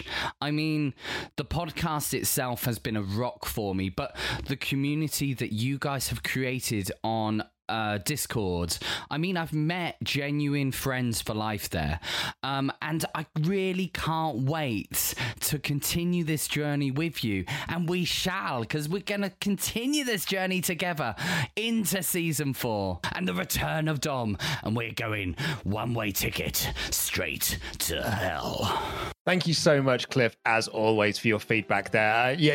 Some points there that I very much agree with, and I really do like. And it's what I've actually loved about listening back to all of the feedback and reading the written feedback that we've had, is it's not as divisive as I thought it was going to be. I thought we would have more feedback like Adam's, which was just that I did not like this series, I did not like Dex, I did not like Dave, I did not like the team championships, I didn't like the changes, I missed Dom. And actually what we've had is the majority saying, yeah, it's actually not as bad as I thought. It's not as bad as people say. And, you know, I think the sort of overriding thing, and Matty said it there, and Cliff also said in his feedback, Dex did nothing wrong. None of the badness of Series 3 was his fault. I mean, yeah, you can find him annoying, you can find him grating, you can find him repetitive, but realistically, particularly for someone like that is a hired gun, there are people that could and should be guiding a dude like that through this job, basically. Yeah, if anything, Season 3 has had a different villain. It was brought up in Matty's feedback, and it was brought up again in Cliff's feedback. And that villain is Dave Perry. We're going to talk about sort of our overall thoughts of the team championships now. And I think it's quite nice to use Dave Perry as like the linking factor in that, because he's a big part of the team championships. He's the only color commentator that they have. Whereas in previous episodes of Games Master, it was a different color commentator each time. The second half of Series 3 is all Dex and it's all Dave. And Dave drops some absolute clangers throughout the team championships run. His whole, like, never bet on a girl gets very tiresome very, very quickly. And him talking about, you know, wrestling being fake and this, that, and the other. And like, he has annoyed me more than anyone else in Series 3. It's annoying as well because he's also had some great moments of insight on commentary, but then will say something that just makes me shout at the screen like an old man yelling at a cloud. Yeah. I do just quickly want to say, absolutely go check his podcast out. He is a valued member of our community and a friend of the podcast. He's not a question mark anymore. It's not. It's something else. It's something else. We'll see how that transitions as we get into Series 4, as we reach Dominic and Friends. Right, so Games Master Team Championships. When we did the first episode of it, I had sort of like a 3-point plan of how you could have improved the Team Championships right off the bat. I think that they kind of got it by the time we got to the last 4 episodes. We said it in this wrap-up episode. People have said it in their feedback as well. Once we hit the semi-finals and that final, it really kicked into a different gear. It was those returning teams. It was a format that was solid on paper. I don't think it was particularly done brilliantly well in execution, but it was, if they'd have done it again for Series 4, I really do think they would have got it right. I think really my biggest problem was having 3 teams per episode. Because by doing that, you had to have 9 episodes of heats before you could get to the semi-finals. And as Cliff said in his feedback, I'd forgotten all the teams. And I was trying to think of how you could do that. And then you said in an episode, just at the end of it, have a reminder. Like, I know they were pressed for time in the episodes anyway, but just a little graphic up on screen by like, here are the teams that have already qualified, just as a way to like keep those names in your memory. It would have been such a simple fix. And I mean, the slightly less simple fix, as we've already raised here, we've raised before, make it an hour long. Yeah. Because then you do get to know the team a bit as you go along. You can fit 3 teams in comfortably, or to be honest, you might even actually be able to put it to 4 teams an episode because you would have almost double the run time. And then your final is 4 teams. So it goes from 4 down to 2, down to the winner. There were ways they could have done it. They could have kept the reviews. They could have kept the consultation zone. They could have kept the features. They could have kept the celebrity challenges. It could all have worked, but they were trying to work this out whilst trying to deal with location issues, whilst trying to deal with all sorts of production issues, whilst trying to deal with shoehorning in occasionally really, really shonky games that they are being paid to promote. It is kind of a miracle that we actually got to the end of the season at all. Oh, yeah. Like, not us. I just meant Games Master. You know? Yeah. And when you look back at the challenges that were in the team championship, some of them are wild games. We had, like, you know, that pinball game in there, like, which you wouldn't have thought would have been part of the team championship. It was like, just beat the end level boss on Devil's Crush. Just seems like it's so weird that was there. And Skitchin was there. It was like these really random games that cropped up. Bubba and Stick, Tin Head. There were these games that you probably wouldn't have got much of a showing on Games Master had it not been for the team championship. So I kind of like appreciate it from that level as well. Yeah, it was nice to see some of the games that were not necessarily headliners and ones that we remember now. And I think it's sad we didn't get to see them carry this forward. We didn't get to see another attempt at a team championship. And that also, either due to production issues or the set size, as I said earlier, we didn't get to see more multiplayer challenges. We should have had some more 4-player Bombermans. We should have had, or 3-player challenges or whatever. You know, we should have had something that actually lets the teams fight as teams. Yeah, really good points. I'm so curious to find out from the book, from the Games Master Oral History, when it was decided that we're going to put the team championships together, and then how short of a time they had to put it all together. Because, you know, like the change of location, I don't think was like, you know, that wasn't a planned thing. So when was it decided? How long did they have? And how much of a scramble was it to get in place? Because I think that is going to answer a lot of questions that we have about the team championships. And I've got a feeling that because it would probably is such a scramble and because it was probably done at such short notice that I'm actually going to appreciate the team championships way more than I already do.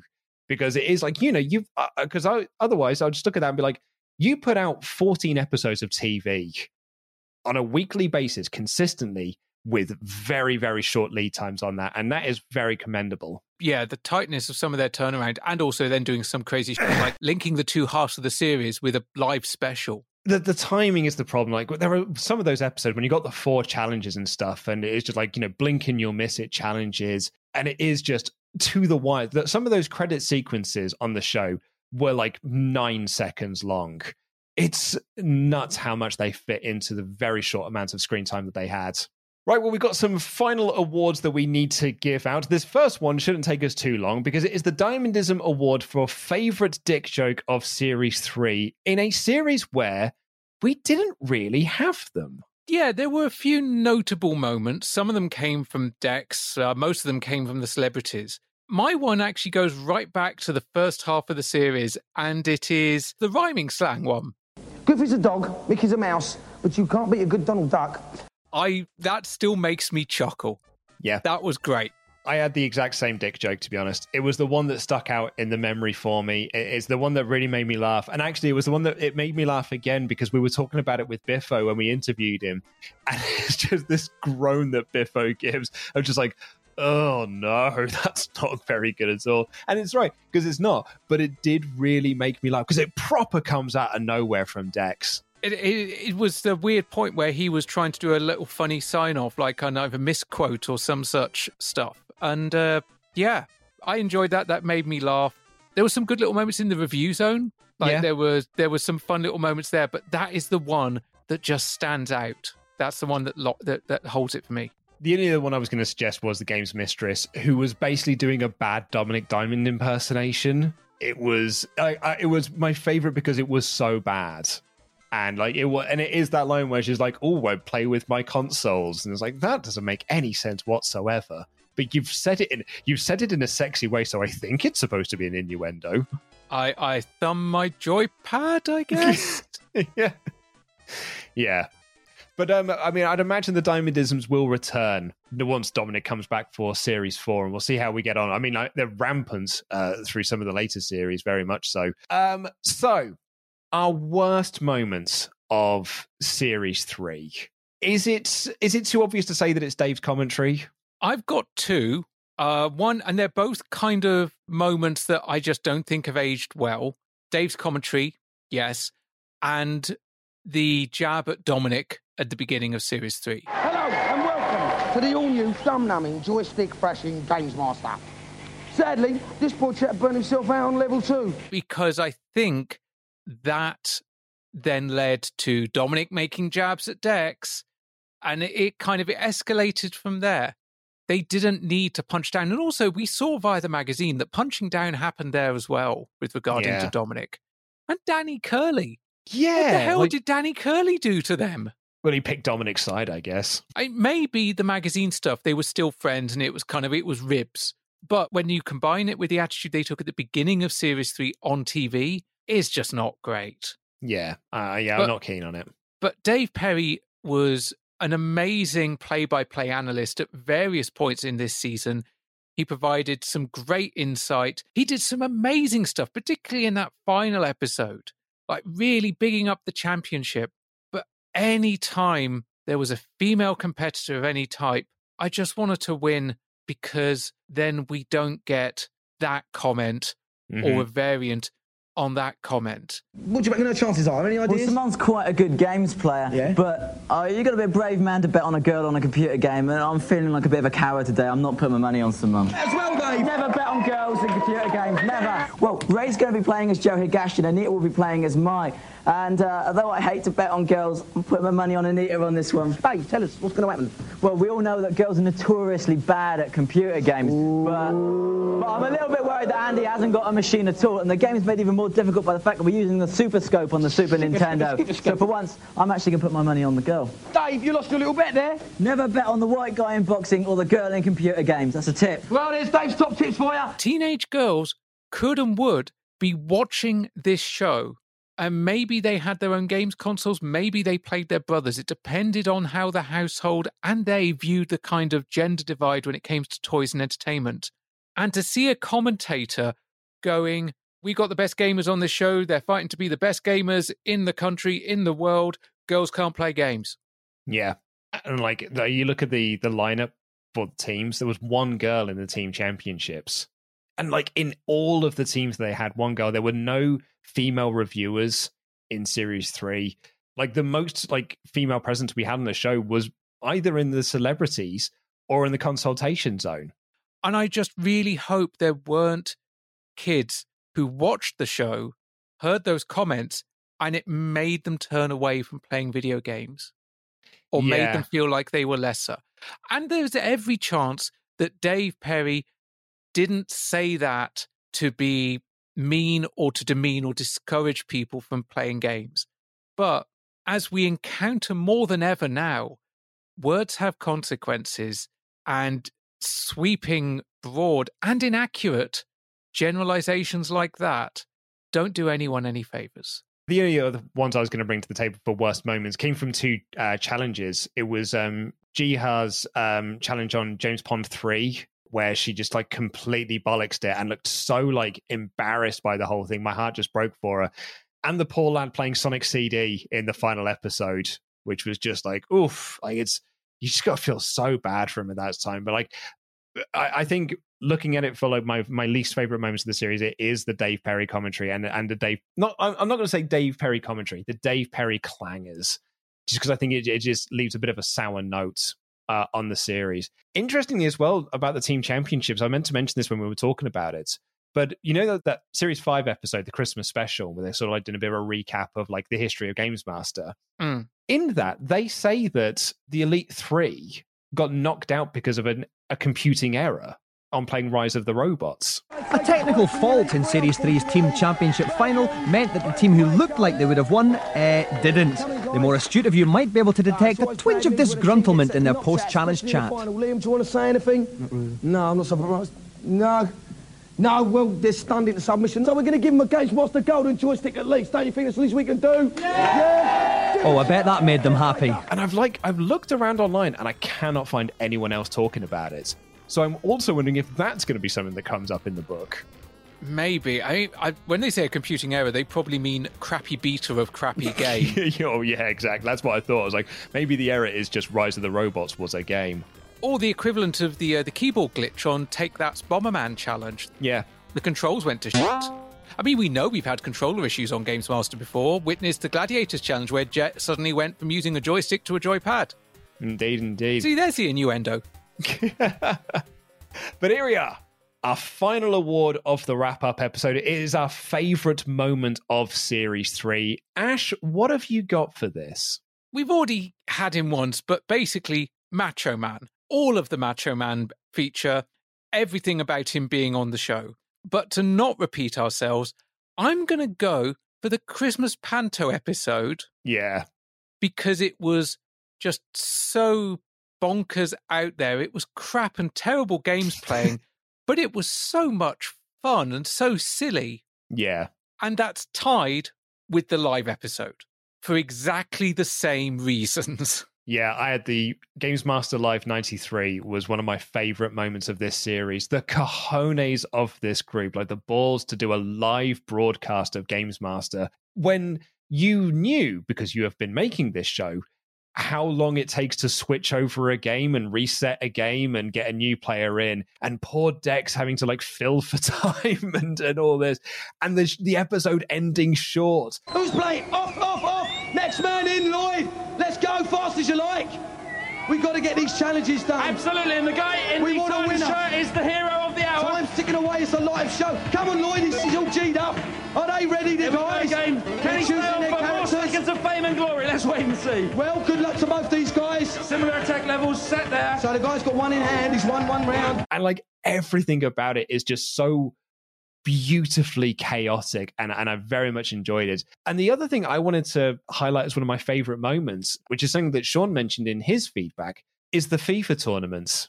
that we had at the start of the team championships. I really enjoyed that little mini tournaments of the footballers coming in and playing FIFA, because it is something that we're going to see a bit of down the line in future series of Games Master, are these little mini FIFA tournaments. And I really, really enjoyed it. It was one of my favorite things, actually, looking back on the series as a whole. It's kind of like we see so many football games come and go on Games Master over the 3 seasons we've covered so far, and we got a lot more to come.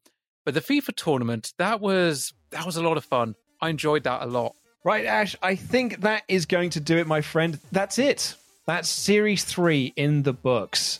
I am kind of sad to see it go, but I am very much looking forward to our next phase of this Under Consultation adventure.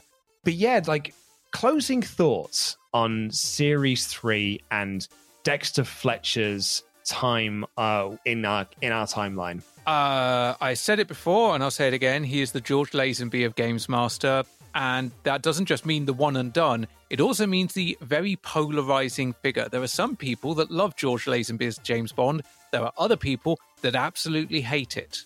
And Dexter's time on Games Master, and indeed that entire season of Games Master, not just him, but the formatting and the team championships and everything going on around it.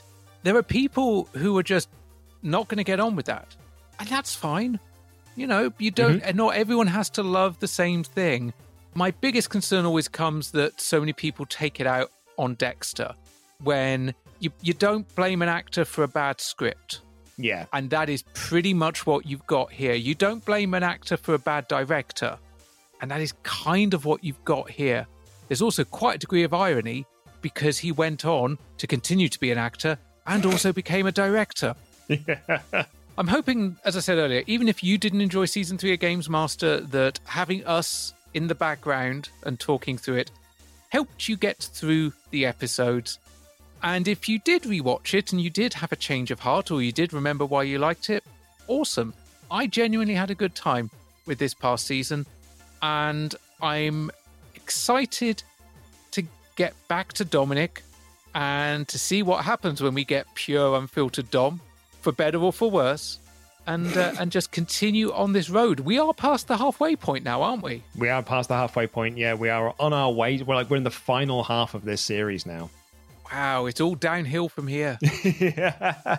Like, I think my overriding takeaway from Series 3 is that it is not as bad as I thought it was going to be. And I've loved it for that. I've actually really enjoyed my time covering this series because I've been pleasantly surprised by it. And I'm really glad about that. And I will look back on it fondly. I'll look back on doing this podcast period very fondly as well. And I will have a lot of good memories about Series 3, for better or worse.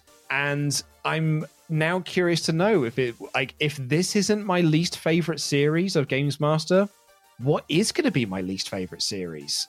Or maybe it still will be, but it's just a series that I just like a little less than one of the others. So yeah, I'm curious about that. But that is going to do it for this episode of Under Consultation. Thank you all so much for listening. You all rule. We love each and every one of you. We'll be back in 7 days' time with a little detour, as Ash teased earlier, a little detour from our time. I'm not going straight into Series 4 just yet, because we're going back 12 years in the past from our current point in the timeline, and across the pond. We are traveling back to Christmas 1982. Marty! We're gonna go back. We are traveling back to Christmas 1982. We are traveling back to the first televised video game competition show straight out of the Bay Area of San Francisco. We are going Season 1, Episode 1 of Starcade. This is Starcade, TV's first video arcade game show. A game show for today. And here's your host, Mark Richards.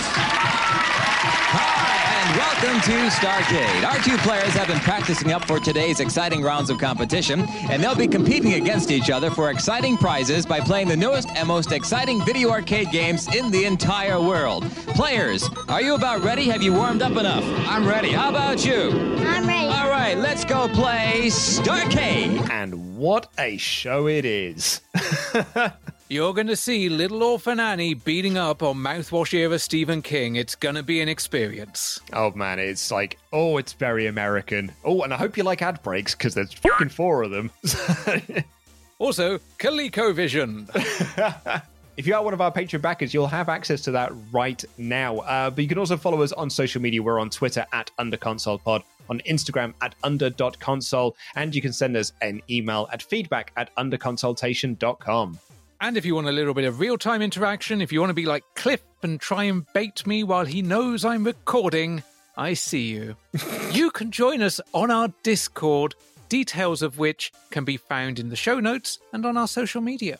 And if you want to hear those UCP extra episodes that were talked about in various points of feedback, then you can get those over at patreon.com/underconsolepod. You'll get access to UCP Extra, where we review other TV shows. We've done Gladiators, Nightmare, Finders, Keepers, Funhouse, The Real Ghostbusters, an episode of Press Gang, which does feature Dexter Fletcher. And you'll also get access to Under Console Nation, our monthly community podcast where we get together and have a chat and answer your questions. And at the £5 level, you do get next week's episode 1 week early and ad-free, and at the £10 level you get something a little bit extra. Ash, what do they get? Oh, they get a Patreon exclusive Under Consultation mug. In that mug you will find stickers, badges, retro sweeties, retro trading cards, the original Mighty Morphin Power Rangers at the moment, and £5 off our Under Consultation t-shirt, which can be bought along with other mugs, stickers and badges at underconsultation.com. And a shout out to those £10 backers: Xanderthal, William, Simon, Sean, Robert, Rich Pemberton, Nick, Misha, Matt, Joe, Jason, Jamie, Gordon, David Palmer, David Fisher, Colin, Cliff, Carol, Alexis, Adam Warrington, and Adam D. Thank you all so much. We will see you in 7 days' time. Thank you for everything on Season 3. Take care, everyone. One last time, Megamungus. Games Master.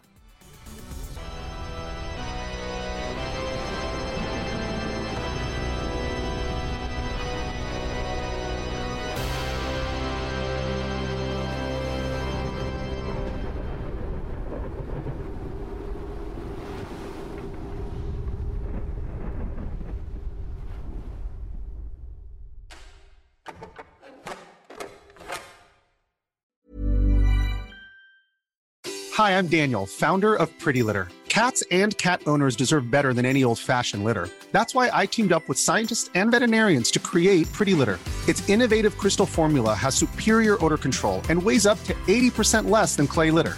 Pretty Litter even monitors health by changing colors to help detect early signs of potential illness. It's the world's smartest kitty litter.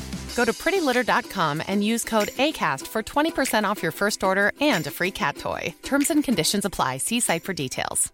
Ever catch yourself eating the same flavorless dinner 3 days in a row? Dreaming of something better? Well, HelloFresh is your guilt-free dream come true, baby. It's me, Keke Palmer. Let's wake up those taste buds with hot, juicy pecan-crusted chicken or garlic butter shrimp scampi. Hello Fresh. Stop dreaming of all the delicious possibilities and dig in at HelloFresh.com. Let's get this dinner party started.